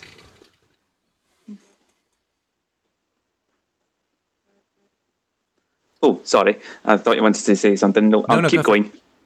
And so, which is a lot of where the Catholic veneration and appreciation of Mary comes from. It's the fact that she never did anything particularly spectacular in this giving birth to the Son of God not included. And yet all of the people who are, if you will, named and elevated around Jesus, all the other apostles, Peter and Andrew and the 2 Jameses and Philip and Bartholomew and Judas, they vanish. They disappear. It's like as soon as the going gets tough, they just... Where did they go? No one knows. So what were they doing? Well, let me give you a tiny pushback on that and see if this makes any sense. Go ahead. Because I've stepped back. So, obviously this is pinging off me personally, right? I've stepped back from political commentary and other things, right? Sure. So I guess the argument would be something like this, that you do scant service to the Son of God by getting crucified next to him and not being able to tell his story going forward. So for them to withdraw from that particular area, to not be identified by everyone and their dog as followers of Jesus, isn't that one of the reasons why we ended up having Christianity? Because people stayed alive to tell the story? It is. If I may then offer a counter-argument, it would be this, that the chief priests, the scribes, the Pharisees, they were interested primarily, indeed only, in pursuing Jesus. They were never interested in anyone who followed him. It was very much an opinion of cut off the head and the body dies. That's why, for example, John, he stayed with Jesus throughout the whole thing. He went with the men who arrested him to the high priest's house, even. And even there, nobody touched him, nobody challenged him. In fact, he was recognized and allowed in contrast with Peter, who followed him in secret, was challenged and very famously denied ever knowing Jesus more than once. I really do get that, but there's a sort of pragmatic and practical side to me that is, a war is one not with straight advancing, right? A war is sometimes a war of attrition, which means hanging tight, taking shelter, biding your time, and so on, right? I personally have had productive vengeances that have taken sometimes 10 years or more for fruition. And I know that that's maybe not too Christian of me, but that's, I'm just being, I can confess my sins, I suppose, here. But I don't know that maintaining the word of Jesus is worth... Because, the Jews showed if they could do it to Jesus, they could do it to his followers as well, right? Because I assume it's not just a blasphemy to say that you are the Son of God, but also it's a blasphemy to believe someone who says they are the Son of God. So I think that they may have gone underground to keep the word going, which is, how was France liberated after May of 1940? Well, obviously there was D-Day, but there was also a lot of attrition that went on with people. The freedom fighters in France would actually wound the German soldiers rather than kill them because it consumed more resources from the state and more healthcare and more pensions and so on. So if they had simply rushed, if all of the sort of resistance fighters had simply rushed the German divisions or the German soldiers, they would have all just died. But so they got to sneak in and sneak out, like the rebels or the insurgents, as they call them in Iraq and Afghanistan. It's just a bunch of guys in the back of a pickup truck with flip-flops and IEDs. Regardless of the sort of moral right or wrong, I think there is definitely very, very important times for strategic retreat. And, he who fights and runs away, lives to fight another day. And while I'm sure the Romans wouldn't have been that interested in pursuing them, what had happened, of course, is that the Jewish high councils, by having shown that they could get people killed by complaining to the Romans and threatening to complain about Pontius Pilate to Rome itself, which of course a huge amount of trouble for him, they would have been emboldened to pursue any successful followers. And again, I'm not sure how that played out going forward, but I can certainly see, standing beside Jesus would be a wonderful thing, but it might not have done much good to his message in the long run, if that makes sense. Okay, I can understand what you're saying. I see where you're coming from. Yeah, definitely. And, in a sense, I will concede you are giving a fairly, what would be a pragmatic approach, definitely. Sorry, give me a wee minute here. No, so I could be wrong. I'm just, in my dance with the world, there are times when I charge full tilt boogie. There's times when I slip to one side. There's times when I retreat. It is a very complicated thing to tell the truth because I still got a lot of truths to tell. And if I acted in some manner that was completely self-destructive, the world would be robbed of all the truths that I can continue to grow and tell down the road. So I'm just telling you, it's and I'm sure you have the same thing in your environment, that it's a very complicated dance when you are working with the world to try and free it from error, because error is a predator, a demonic predator, I suppose, in the Christian sense. But the error is a predator that strongly defends its territory and would wipe you out as soon as look at you, but it can't make it too obvious, right? So the predator of illusion that holds humanity in its swall, it can't go after the truth tellers too obviously, because that tips the hand and frightens the people it's got in its grip. So it has to demonize them first, of course, right? And if the demonization is too successful, then the world will cheer the destruction of the truth teller, and that will seal off truth for, you could say it was 2,000 years between Socrates and the Enlightenment. It was 2,000 years between Jesus and the internet, which I know that sounds like an odd combination, but it has given us the chance to proselytize to the world truths that are important. So if truth doesn't do the dance right, humanity can lose the truth for like thousands of years. And that's a pretty big burden. Yes, it is. And maybe there is something providential in that most of the apostles, I should say, were not wouldn't they too have closely prayed and said, sorry to interrupt, wouldn't they have prayed to God and said, what should I do? Because I face this all the bloody time. What should I do? Should I talk about this topic? Should I talk about that topic? Is this too dangerous? Is this it's so complicated, and y'all don't see the stuff that goes on behind the scenes. And I've got these diagrams on the wall that make Mel Gibson look like. Do you mind if I jump in really Richard quickly? Dawkins. So yeah, sorry to interrupt. Yeah. Stefan, do you mind if I jump in? I'm wondering, you gentlemen are having a fabulous conversation. I'm very interested, but I'm also a little bit bored. I'm just wondering if you can tell us, the two of you gentlemen, what you think we should do today, given the circumstances of the mob and of the nature of sacrifice. Well, it's interesting because, hang on, so you've interrupted, which is fine. I mean, this is a combo, right? So you've interrupted, but you've also done something which is kind of interesting, which you said, could you tell us? In other words, you're trying to speak on behalf of other people rather than being directly honest and saying, well, I'm bored. You didn't say we're bored. You said I'm bored. That was true. And that's fine. You can certainly communicate that you're bored. Fair enough. But then you say, can you tell us, we have a responsibility may I interrupt to again? people. Sorry for interrupting. May I respond to your point? I think there's a little bit of a latency issue. So, I mean, if you could be charitable towards me and my rudeness. I have some evidence to support other people also being interested in the conversation and kind of wanting to move on. I was asking the chat. I don't know how many people are out there, just the people who are dedicated, who are listening intently. And in the chat, I'm trying to talk to them. DLive seems like there's a latency issue. Anyway, I'm sorry if I'm no, it's fine. It's just that in the Yeah. DLive chat, people are rapidly fascinated by me having a conversation with the priest.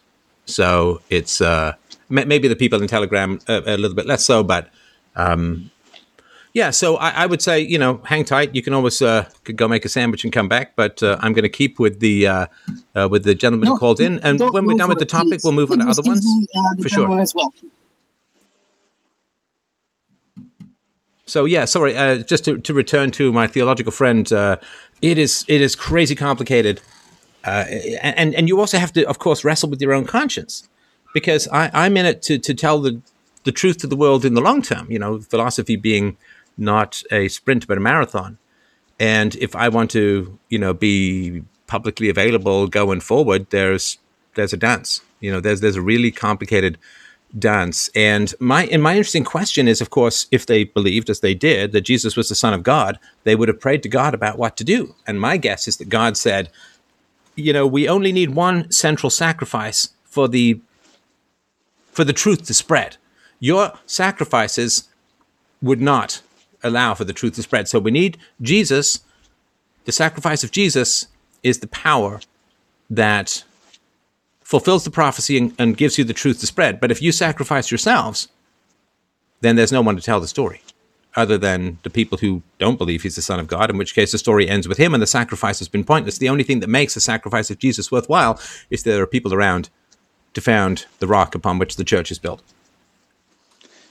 Sorry, Yes. I just wanted to apologize. I won't interrupt again. I just wanted to mention something about that sacrifice. It reminds me of the story of the 300 Spartans sending one guy back just so he can tell the story. Otherwise, it's pointless.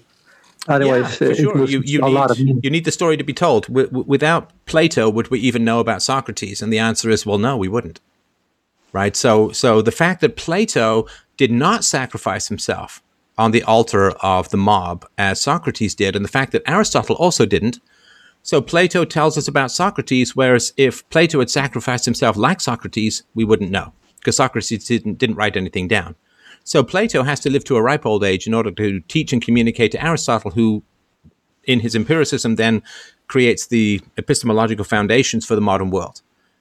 Plato ruled the Dark Ages and Aristotle ruled the Enlightenment as the church scholars. Church scholars were so enamored of Aristotle, they simply referred to him as the philosopher. He's not just he's the philosopher. And so you can look at that as well. Like, shouldn't they have also gone to the grave and to the hemlock prison with Socrates? Well, if they had, then the cause of philosophy would have been, who knows, set back 10,000 years. Quite possibly. It is a very interesting fact. Yes, like, as you said, Aristotle, Catholic philosophers love Aristotle, St. Thomas Aquinas especially. To go back to the Passion, it's a very curious case, it seems, of perhaps the disappearance of some of the central characters from the New Testament. Indeed, some of whom actually wrote most of the New Testament between them, was in a certain way providential and did avoid causing an even greater disaster from Christianity. Although what is interesting is that if we fast forward past the resurrection, which is really the point which makes it all real, proving that yes, Jesus is in fact the Son of God. Oh, to see the look on Peter's face that morning when he got to the tomb, that's something I'd always like to see. But anyway, going past that, just briefly, we can go back to it. You find of the apostles, they're down to 11. Judas is replaced, so it comes back up to 12.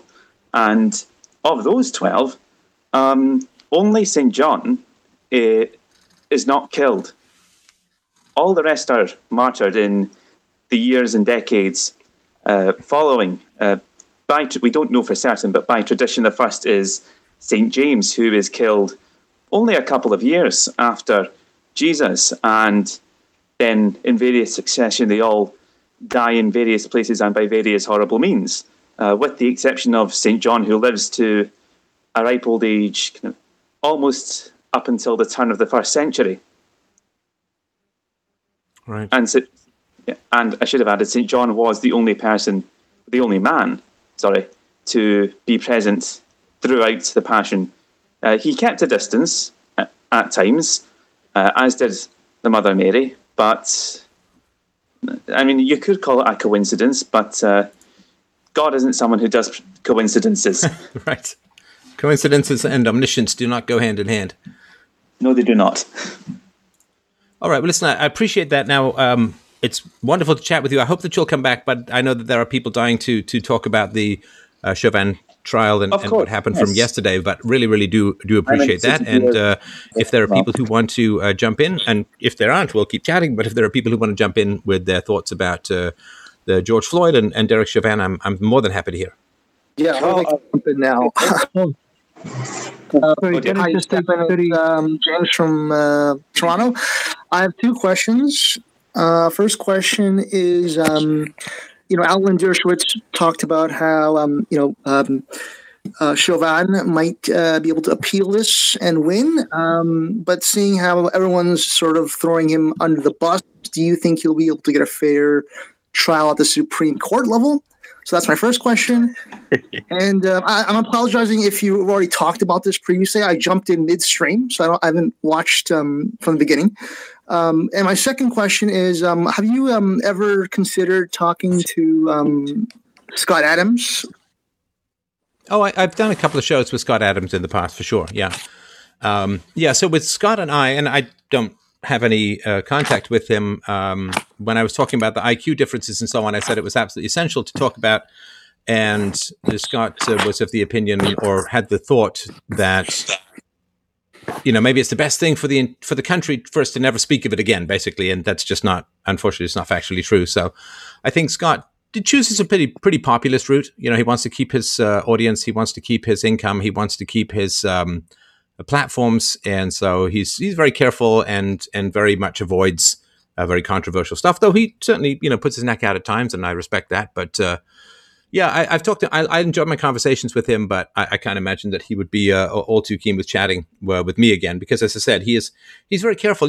Before you lose your platforms, you're worried about losing your platforms, and after you lose your platforms, you're like, it's not so bad, and it gives me opportunities to do other things that are equally, if not more important, for the long run. So God works in mysterious ways. The fates in philosophy work in mysterious ways. And the fact that I'm getting back to more core philosophy, which will outlast political analysis and hopefully cement this conversation in the annals of history down the ages, is partly the result of the deplatforming. And that's, in a sense, if I were religious, I would say that's God's way of saying get back to basics, and it's really not bad. But that's not really a place that Scott Adams goes. He's in a sort of contemporary analysis and all of that. And he wouldn't have the UPB or a particular reason to go further than that. So you had something else that you mentioned. Oh, yes. So with regards to whether Derek Chauvin can get a free trial, a fair trial, there's only one way in which he's ever going to get anything close to a fair trial.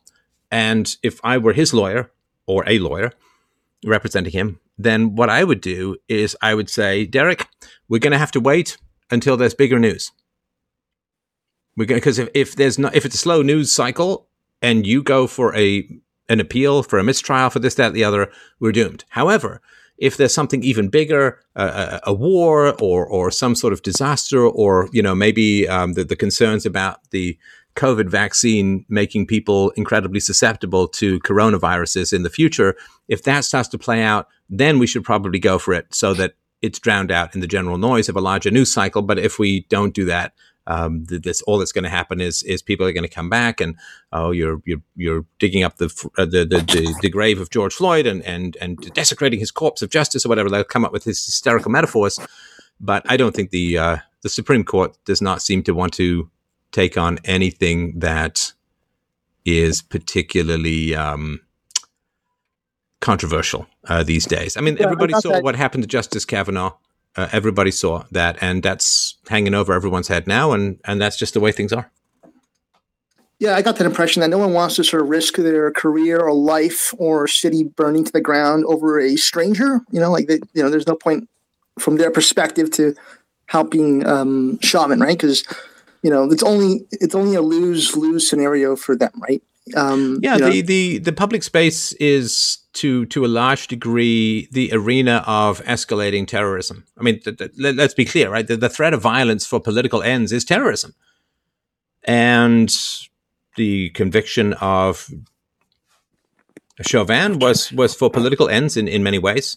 And when you've got people threatening jurors, when you've got pigs' heads showing up on people's doors, when you've got the media seemingly happy to half dox people and put their lives in danger, You are not in the realm of debates or arguments or facts or reason or evidence, and you don't wander onto a First World War battlefield with a pacifist manifesto. Just going to get killed, right? So I think that's important. One last question. Okay. So after seeing this, I'm sure you've seen many trials in your lifetime. Has this shaken your belief in a sort of jury system? Like just shaken your confidence in a jury system? I mean, I would never want to be judged by a jury after seeing this. It's not based on. Doesn't seem to be based on facts and evidence and logic. More on fear and emotions and social consensus. That's what it seems to be operating on. Well, so, sure, yeah. Look, the Anglo-Saxon tradition of legal rights and trial by jury of your peers, and you guess you can opt for a trial by judge as well. So it is the best that's ever been developed in a government system, and I think a lot of it came out of the common law systems, or the Irish also contributed a lot towards this kind of stuff. They used to have a relatively anarchic society for quite a long time, where they had to adjudicate disputes. So it's a pretty good system as a whole, but you wouldn't want to judge the trial by jury system by things like the Chauvin trial, because the Chauvin trial had the focus of an election year cycle. The way that it works, and I'm sure you know this, but just to sort of clarify, so the way it works is pretty simple. What happens is you find a situation of racial conflict, and this happens every midterms. It happens every election cycle. It's very predictable. You find a situation of racial conflict, and then you go straight to the white is guilty, the white is a racist murderer, and then you say that anyone who hesitates to say that is a racist who wants you dead, right? So you say, the white cops are hunting black men and all this kind of stuff, right? And then you say anyone who doubts that is a racist who wants you dead. And what that means is the conservatives, those from the more Anglo-Saxon European common law position of innocent until proven guilty, and don't rush to judgment, and we need to let the process work.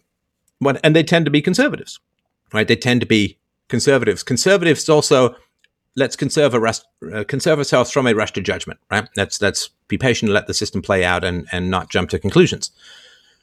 And so when you gin up racial conflict and you say the white guy's a racist murderer, the black guy was a innocent hero, noble, blah, blah, blah, right?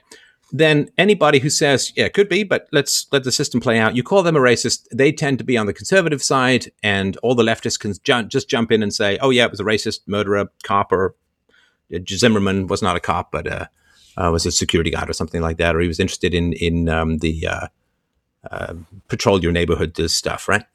So what happens is then they get to, make the blacks feel afraid, which is really, really sad because, black communities in particular, if the cops aren't there, things go very badly for a lot of very good, decent, hardworking blacks. It's very terrible. So, and it gets the blacks to look at, they say, well, anyone who doubts this very clear thing that it's a racist murder from a white guy to a black guy, anyone who doubts that is secretly a racist and a white supremacist and a KKK member and blah, blah, blah. So then anybody who wants due process is now a Nazi, which of course Nazism was kind of the opposite of due process, as was the KKK, right? So when you've got an election year cycle, when you've got the need to unify and gin up the black vote, when you've got the need to have a way to attack and deplatform conservatives or people who want due process by calling them racist, Nazis, white supremacists or whatever, well, that's a whole different situation. In the average trial, the jury of the peers is not too bad. It's certainly among the best that's ever been developed in any statist society, which is not as good as it would be in a free society. But again, it's about the best that's ever been developed in a statist society. But you wouldn't want to judge the entire jury of your peers situation by this particular focus and hysteria and race baiting, because, the communists have said for like 100 years they want to inflame racial tensions to destroy America. America's been a thorn in the side of communism for, ever since there was communism, basically. So they've said they're going to do this, and they said that anyone who opposes communism or this plan, they're going to call them a racist and a Nazi and a fascist and all that. All of this is perfectly published, but of course you don't hear about it because the communists also happen to run the educational systems and the media and you name it. So I don't judge the system by what is very much an outlier for political purposes. Thank you, Stefan. If it's okay, if I can ask one more small question, you don't have to answer it if you don't want. If you want to move on to something, that's fine. No, go for it. How is it possible that we are all people of reason, and we look at the same evidence and same hard facts from this case, and people come to vastly different conclusions? Like, these are not dumb people. Like, my friend's an MD, and he said he died of Floyd died of of choking. Right? I can't pronounce the word, but he died of choking. And I looked at the evidence and I said, okay, 3 times the lethal dose of fentanyl. He and bad health. He had a bad heart. Bad coronary arteries. He obviously died of exerting himself too much and just an accident of drugs and bad health. And he said, no, it's choking. And so how is it possible that we are all looking at the same thing and coming to vastly different conclusions? Are we living in a simulation or something? Is that no? Thing? So you can't ever be free until you get over the fear of being hated or disapproved of or rejected or ostracized. You can't ever be free in this world or any other. You can never be free until you get over the fear of being hated. And so your friend, the doctor, he is protecting himself from disapproval. Because saying that George Floyd was murdered by a racist cop is going to get you in trouble precisely nowhere. Seriously, it's going to get you in trouble precisely nowhere. It is the least courageous statement that could possibly be made. Now, that doesn't mean that everyone who says that doesn't genuinely believe it, but the reason I say it's the most cowardly statement that could possibly be made is because people like yourself are never going to go to people who say George Floyd was choked out by a racist cop. We're never going to try and get them deplatformed. We are never going to leave a pig's head on their doorstep. We're never going to try and get them fired. We're never going to try and ruin their lives because we generally are sane, civilized people, right? Now, this doesn't mean that I'm coming to any conclusions about what genuinely killed him. I don't know, right? I mean, I didn't watch all the trial and there's lots of stuff going on. But so what he's doing, and it's a very sensible thing to do outside of morality. It's a very sensible thing to do. What he's doing is he's saying, okay, so there's 2 groups of people here. Okay, so one group of people have the perspective that George Floyd was killed because the racist cop callously knelt on his neck for 9.5 minutes and that killed him, right?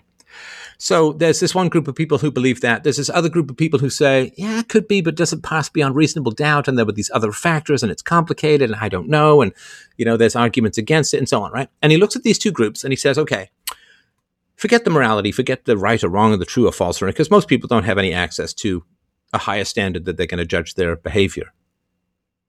So what he's doing is he's saying, okay, which group is more dangerous to me? Which group is more dangerous, right? So there's one group, the group that thinks that George Floyd was choked out by the racist cop. What happens if you disagree with that group? Well, some very bad things can happen to you. And there's another group who say, I don't know, it's complicated, could be not, reasonable doubt, it's tough, right? Who knows? It's difficult. And those people won't do you any harm if you disagree with them. So what he does is he says, okay, so in the one room is a hungry lion. In the other room is a pussycat. Which room do I want to go into? It's not, so it's not that he's evaluating the facts objectively. He's evaluating the risk and danger. Like, he's a doctor. What do? They evaluate the risk and the danger, right? And so he's simply gauging which is the lion and which is the pussycat, right? And unfortunately, you and I are the pussycats, and the people who are, racist cop, choked out hero, turning his life around, they're just more dangerous. And so he's making a decision. And the decision is, well, what does it gain me if I walk into the room with the lion? It doesn't bring George Floyd back to life. It doesn't change the outcome of the trial. I assume you talked about him. So it's just a calculation based upon rational self-interest. Now, it's not a moral calculation. It's not a fidelity to the truth at any cost kind of calculation, but that's what's going on. He's not looking at you. He's looking at you. He's not looking at the facts. He's looking at you versus the other side and saying who's more dangerous. Okay, well, I'm going to say what the other side wants because they're more dangerous, because violence works. Threats work. Abuse works. Getting people deplatformed and fired works. And if it didn't work, they wouldn't do it. And it does work. So that's what's going on. Yeah, I wanted to say about the outcome of the trial. So I don't see how on earth there's ever going to be. Can you lean in a bit? You're kind of quiet for me. Oh, sorry. I was going to say that given the outcome of the trial, I don't see how there ever is going to be any appeal or anything like that. And he's probably going to get killed in prison, Derek Chauvin. Could be. It could be. And unless they want to keep him alive, right? I mean, I would imagine that his most dangerous time would be if people thought that his appeal was going to work, then it probably would not be a good day for him in prison. But no, he's going to appeal for sure. I mean, you have to. I mean, nobody doesn't, right? When you have a judge saying, oh, what Maxime Waters said could be considered jury intimidation, could be grounds for a mistrial. Well, yeah, you have to appeal. I mean, he's not going to just sit there and rot away in prison for the next 50 years, right? So, I mean, the fact that he got convicted of 3 things in a sane universe, they would go concurrently, but they'll probably go back to back so that he'll never get out. But I will say this, though, whatever you think of the guy, man, you couldn't really tell his expression. I know he had a mask on, but you couldn't really tell his expression from the verdict. That was something else. Better or for worse, it's something else. All right. Do you want so do you guys want to jump in with another question, issue, comment, problem? Hey, Steph. Hello. Can you hear me? Hey. Can you hear me okay? I'm sorry? Can you hear me okay? Yeah, kind of quiet. If you could lean in a little bit. Okay. Is that better? Yeah, kind of. Okay, well, my question really is, the more and more throughout this year, I've gotten more and more black-pilled. If you think the election was stolen, if you think that mobs run the trials, if you think that unfettered immigration is going to continue, if you think the Supreme Court won't address any real issues, I don't understand how anything we can do can really affect. I mean, if voting doesn't affect the outcome, if anybody who talks online can be canceled, that doesn't affect the outcome, then is there really any option to progress?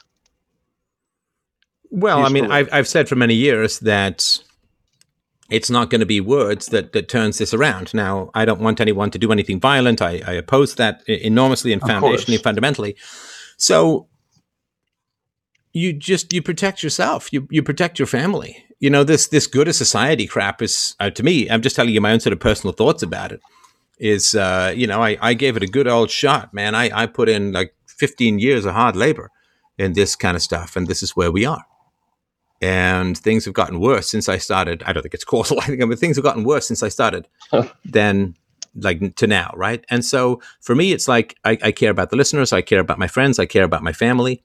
And I am going to, keep myself safe and protected and with resources and all of that. But, I think I've said this before, but I think of all the people who fought like hell to save the Roman Empire.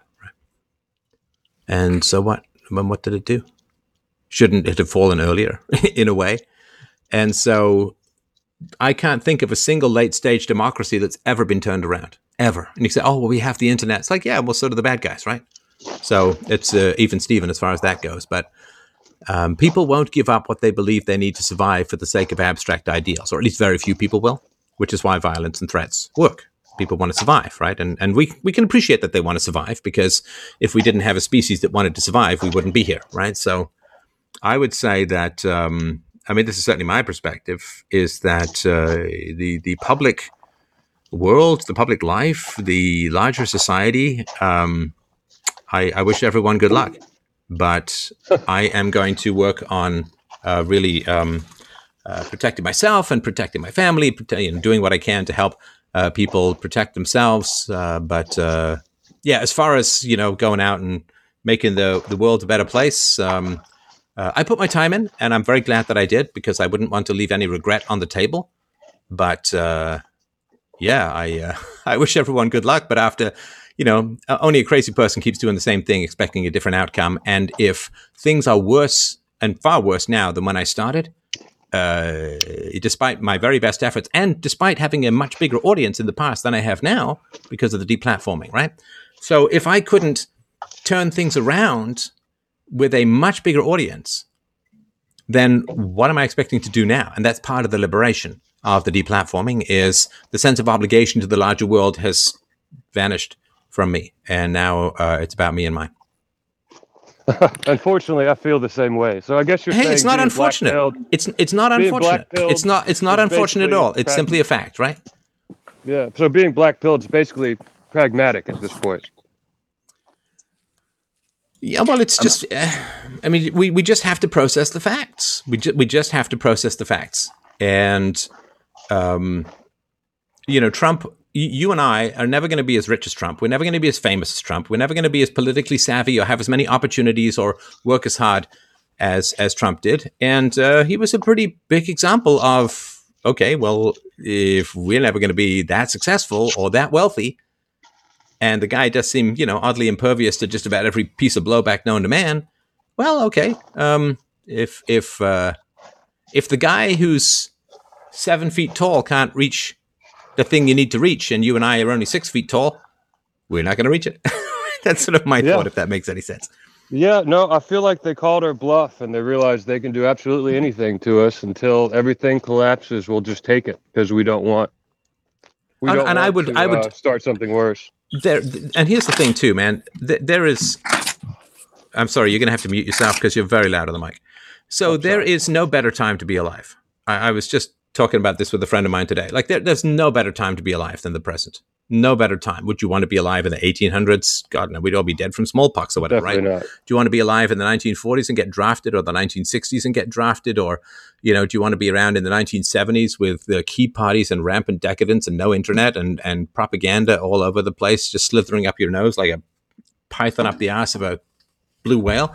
No, man. Today is the time. Today is the time. We can have conversations like this. We can lay down the foundations of human knowledge that can last all throughout time. We can move forward the science and discipline and morality of philosophy faster over the past 15 years than the previous 15,000. We've got this ultimate incredible gas pedal called the internet. We've got a hive brain Borg genius of community. We've got never have to feel alone when we think for ourselves, which was the great punishment of people in the past. So whatever happens here going forward, I would not want to have any other time in history to be alive. And it's really, really important to remember that. You want to be alive in the 18th century under the French Revolution? I don't think so. Do you want to be a 6-year-old being stuffed up a chimney and inhaling coal dust till you die at 20 of black lung? I don't think so. And you want to be around in the First World War and, get your ass blown off with shrapnel, or have your lungs seared and spend the next by mustard gas and spend the next 30 years in an iron lung before you die? I don't think so. Do you want to be around in the 1930s during the Dust Bowl and 30% unemployment? Not. I don't think so. So, we've got it really great. We've got it really great. Yeah, tough times are coming. Brutal times are coming. But we have lived in a real paradise, and there's still so much more that we can continue to do to keep safe. And at least we can see the storm coming. In the past, you really couldn't. So, sorry, go ahead. No, it's just that I feel like we were born on the top of the mountain, and now it's all downhill, not in a good way. And that's depressing to me, that, yes, this is the best time to be alive, and maybe in 20 years, it'll still be the best time to be alive now and not in 20 years. And it's just kind of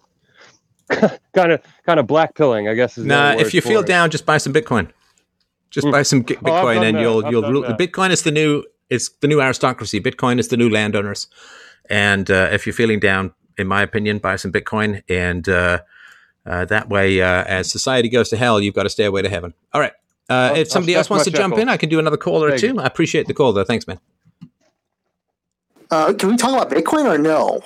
It's still just the Floyd stuff? Whatever you like, man. So I think it was Michael Saylor. I was watching him on YouTube recently, and he's a really smart dude. And he mentioned that Bitcoin and crypto is basically the millennials and Zoomers version of our one in a lifetime break in our lifetimes, because everything's sucked for us. And this is our only break we've ever had in our life. And I think I agree with that. Well, what do you think? Well, it's more than just in our lifetime. It's the biggest break that humanity has ever had. Because if you don't control the currency, you don't control shit. If you're not free with your currency, if your currency is not free, you're a slave. You're a slave. Because the silent theft of inflation and the handing out of valuable money to close political cronies and contacts and the upper echelons of the financial industry, when it finally trickles down to the shit currency that you and I expected to spend, the Bitcoin is the great escape hatch. You know, it is the portal that opens up at the end of the movie that everyone says, well, I didn't see that coming. How could they possibly survive this? In every disaster movie, how could they possibly survive? Oh, wow. Oh, cool. I mean, I remember, gosh, going back many years, when I was in my teenage years, I read the Chronicles of Thomas Covenant by Stephen R. Donaldson. I think his name is, the guy who never saw a more complicated word that he didn't like, but a great writer. And in the books, he's given the power to summon a horse in extremity. And I can't remember, it's like an entire book later, he finally summoned the horse, and you'd completely forgotten about this horse. And then he's in some crazy extremity, he's about to die, and boom, he says the word, and the horse arrives ragged and broken and all of that, and saves him. And man, that's Bitcoin, man. I mean, that's Bitcoin. It's an incredible escape hatch from this descending submarine, without which we would be almost completely doomed. So yeah, I think that's a pretty good way to put it. But I would certainly expand it beyond the millennials to, you know, all of human history. When have the people ever controlled currency in the past? It's never happened. That's you're right. Not just the new monetary system, but I meant it sort of in the context of us millennials and Zoomers, younger people. We've been priced out of everything like this. You know, everyone's black pilled. Canadians are priced out of housing, property, priced out of women, priced out of PlayStation 5s, priced out of like just a long list of assets and cool stuff that people want to own. And it seems like, yeah, Bitcoin and crypto is like the only sort of chance, only thing that they can afford, they can get, sort of, even without leverage, without loans or whatever. There's something, their one chance of getting into something that could be worth a lot. Like sort of like how the boomers had their property. This is like like their one chance to sort of grab hold of something. I mean, we're certainly circling the drain as far as many things go. Like, I mean, in 1970, 59% of people 18 to 34 were married. And now in 2021, it's not that long, really. The percentage of people who have never been married is 69%. I mean, it's crazy. Absolutely crazy. Cool. So, yeah, no, I mean, I think definitely the crypto is the way to do it. Steph, what if Satoshi is actually the CIA and they have 5% of Bitcoin? Boy, wouldn't that be great if the CIA had 5% of Bitcoin? Because then they'd just do nasty things to anybody who tried to lower its value. That would be great. I don't think it's true, but that would be pretty great. All right, another question or so? About marriage, I mean, honestly, I do not. Sorry, you've gone quiet again. Whoever's talking now, you're going to need to lean into your. Okay, yeah, I wanted to say about marriage. How can anyone want to marry now? I mean, with the risk that it entails and how half of your stuff can be taken away, I really don't see any incentive to marry. So why bother? Yeah, I mean, you're talking to a married guy, right? Yeah, I realize that, but I frankly, Did I get the only good woman in the Western world? I don't think so. That's why. No, so it's not that you don't trust the system or you don't trust women. You don't trust yourself. You don't trust yourself to be able to find, evaluate, and marry and keep a really good woman, right? I mean, and I'd say this with due love and due respect. And I was like this until my 30s. I did a lot of therapy and really tried to figure out what my values were in a relationship, what I was willing to stand for or not. Because before I would get into relationships and then try and enforce standards. It's like, that's ridiculous, right? That's, like buying a boat and then trying to turn it into a car. It's just a big waste of time and annoys everything involved. So I just started becoming ruthless and saying, okay, well, what are my standards? Well, I want truth, integrity, honesty, virtue, courage, all these kinds of things, and loyalty and all of that. And so, of course, if I want these things, I have to provide these things. I have to grow and nurture them in myself, and I have to be relentless in saying no to women who didn't meet those standards. and not like, oh, we'll date for a little while, a couple of months or whatever, and then it'll just kind of not work out or whatever. Like, just be ruthless, right? I mean, I went on a blind date, not a blind date. So I met a woman at the gym. I picked her up at the gym, and we went for coffee. And then later on, she's like, "Oh," and she mentioned her husband. I'm like, "What now?" And she said, "Oh yeah, no, I'm married, but it's kind of open marriage, right?" And I'm like, "Okay, first of all, I don't know whether that's true or not. Secondly, there's no way I can win in this situation, because if you and I start having an affair, and I really like you, then I'm kind of doomed because you're already married, right? And if I don't really like you, then it's not going to be a good affair at all, right? It's just going to be kind of weird and gross and bad." So no, right? Went on another date with a woman, and she was talking about how her boyfriend stiffed her with $1,700 or $17,000 or something like that in credit card debt. And I was like, okay, bye, because if you can't choose a good guy, you're not going to like me, right? And then went out with another woman who said, yeah, I had this guy. We were living together for like 2 years, I think. And I come home from work and he's just cleared out completely. He's just completely gone. Like, he cleared out everything that he had. And I never talked to him again. I don't know what happened. I don't know what went wrong. And I'm like, okay, well, if you're so clued out in your relationship, you don't know the guy's about to move out, then I don't want to get involved with you, because you don't have any third eye that observes your own behavior and compares it to anything. So just being relentless and saying no, no, no, no, no to a whole bunch of people, no matter how pretty they are, no matter how, I get it, no matter how pretty they are. But aim for virtue and you will find beauty. Aim for beauty and you usually find heartbreak. So. Oh, Tezos price, is Tezos $6.66 right now? Dun, dun, dun, in Minecraft. Just kidding. Okay, go ahead.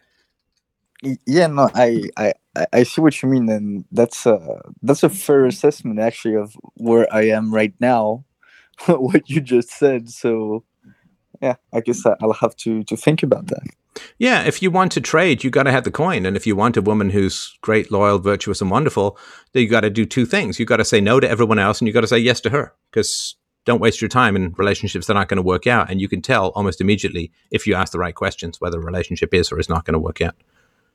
All right, last question, my friends. I'm happy to hear, and thank you so much, everyone, for joining me tonight. It's such a great pleasure to chat. Going once, going twice. Hey, sorry, Steph. One more question. I just talked to you. Why haven't you been on Alex Jones' show in a long time? Thank you. It's a good question. Why don't you ping him and ask? I haven't received any requests, and so yeah, that's about it. No, I don't have any. I'm sorry, I don't have anything. I don't have any particular reasons we didn't chat or have a falling out or anything like that. So. Okay. Well, I was not a huge fan of the Sandy Hook stuff. Obviously, not my particular cup of tea. But everybody makes mistakes, and I think he's probably learned. So. Okay. Thanks. All right, no problem. Hey, Stefan. Hello. I just got a question. I know you talk about single moms a lot, but I'm 37 years old, and I'm dating a woman who has one child, and it's always kind of stuck in the back of my head, but I do find a lot of things that I like about her, but I'm not sure what I should really, I don't know. It's something that's bothered me, but I really care about the woman. I really love her, but I don't know if that's something that should write the person off necessarily. Okay. What is it that you love about her? I just enjoy our time together, and I think she's a nice person. And I'm sorry, I can't hear you very well. If you could, I'm at max volume here, so again, you need to lean in a little. I guess she makes my life feel worth living. I guess I just she makes your life feel worth living. Boy, that's kind of a bit of a pressure on her, isn't it? You mean if she breaks up with you, you're going to kill yourself? No, not so much that, but just before I met her, I just was stuck in this nihilism and just unhappiness, like living in this clown world and what's going on. And it's really tough to find things to be positive about in life. I find that, the way things are going, and I've followed you for years, and I know about things that are going on in the world, and it's tough to do it alone. because we're isolated people who, are aware of these things that you talk about in your show. What happened with the father of her child? Why did they break up? I think he was a violent person, and he threatened her life. And he was in the military. And is he still around? Is he still in the picture? He's in a different province. He's across the country. Oh, so he doesn't really have much contact with his child, right? Not really. He used to have full custody, but now she has full custody of him. Oh, why did he get full custody?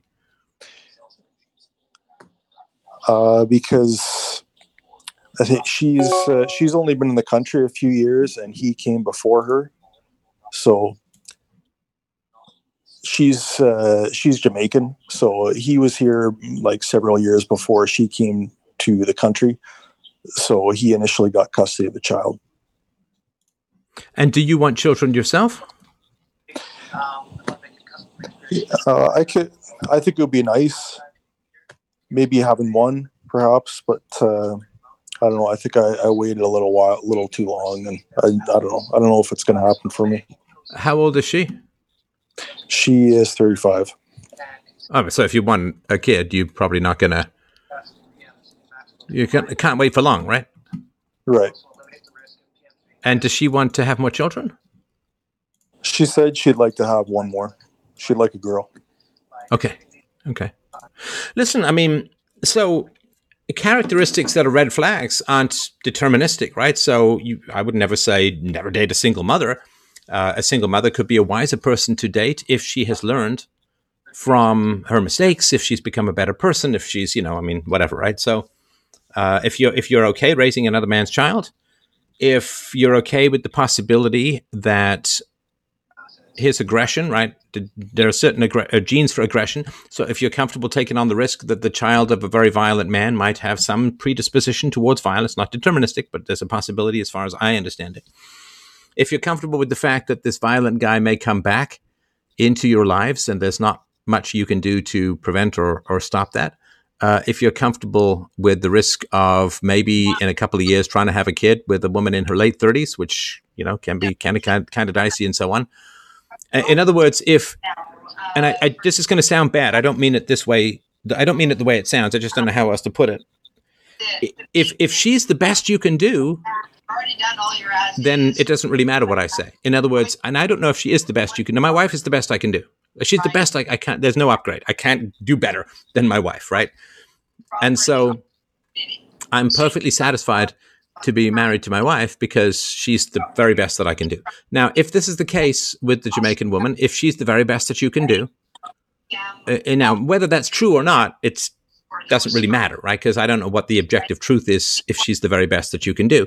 But if she's the very best that you can do, then it doesn't really matter what I say, if that's your perception. If you feel you can do better, then generally it's worth trying to do better, right? Because otherwise you feel like you're compromising and you will grow to resent the other person for what really is your own lowering of your standards and so on. So yeah, if you feel that Jamaican single mother with the violent ex is the best that you can do, then I'm not really sure what I would say that would mean anything to you.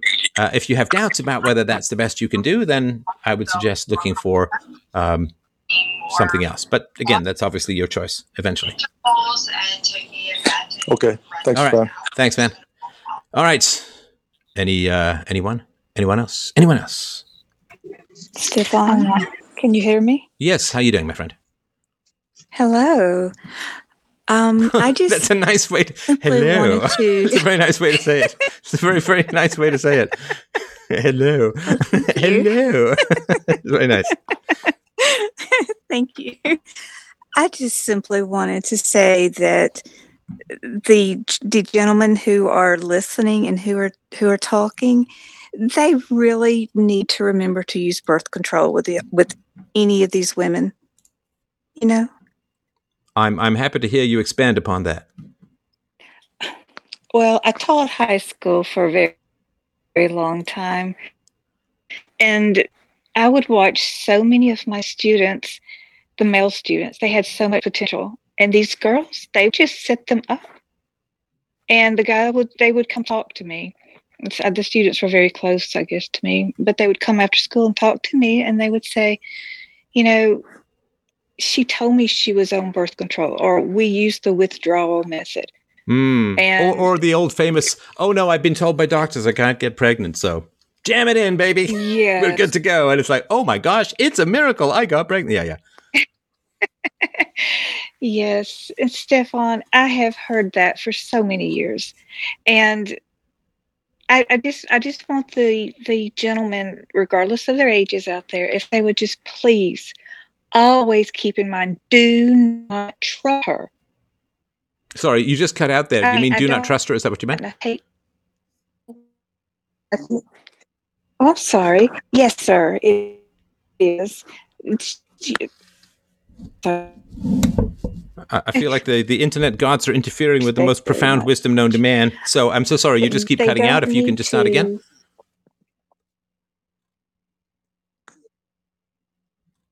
Yes.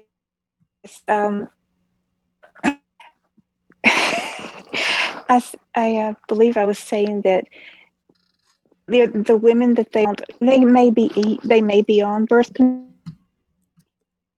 type things, but the thing is, nothing is 100% except for it, and that is really of the man.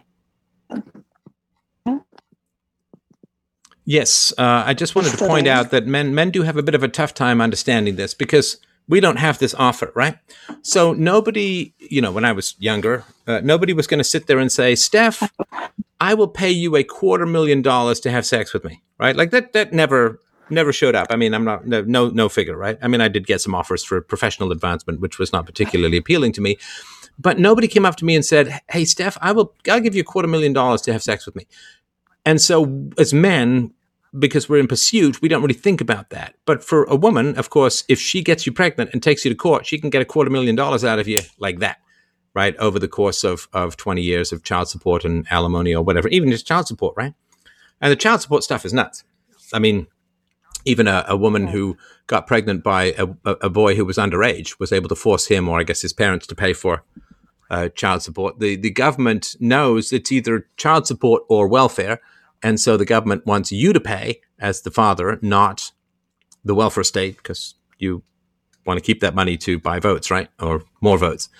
So we don't really understand as men what it's like that we can have sex with someone and get $250,000 and be set for the next 20 years, like our bills paid and rent and all that paid and healthcare paid and all of that. And anytime that there's a problem, we can threaten the guy and get him thrown in jail and all that. So we don't really know what it's like, but if you can put yourself in the mindset of how appealing might it be to have sex with someone and get $250,000, it's kind of appealing in an amoral universe. It's a lot of resources for a one-night stand, or and would you necessarily tell the truth about everything to do with that? Well, probably not. So yeah, it is really important to remember that women enjoy sex as much as men do, and they also enjoy having $250,000, which they can get just by having sex unprotected. And yeah, people have pointed out in the chat, a condom is not enough. Necessarily, you might want to double bag it, particularly given the escalating rates of sexually transmitted diseases, but also, of course, the sperm jacking, right? So where a woman will take a condom that a man has thrown out and insert the contents into her vagina, and bingo, bango, bongo, here's her word against yours, and good luck with that, right? So it is, yeah, it's crazy. I'll take the money without the sex. Is that an option? No. No, getting married is awesome. No STDs. Oh, yeah. And the sex is way better, too. But anyway. All right. All right. So, well, listen, guys, 2.5 hours. What a tasty and toasty evening. I really, really thank everyone for dropping by tonight. Such a great pleasure to chat with you. And if you don't trust the woman enough, then just don't have sex with her. I mean, it's kind of easy that way, right? Oh, well, I've got a condom and this, that, and the other. It's like, well, it's not the way to go. Not the way to go. If you want to have sex with someone, find someone who's virtuous, be virtuous yourself, love them, have them love you, get married, and get busy. And it's the way to go. So, all right. Thanks, everyone, so much. A great pleasure to chat. As always, freedomain.com/donate. I really, really appreciate that. Have yourselves a wonderful evening. And remember, every Wednesday, 7 p.m. and random other times during the week, depending on what's going on. But definitely Wednesday, 7 p.m. I will be here doing this thing with y'all. All right. Thanks, guys. Take care. Bye.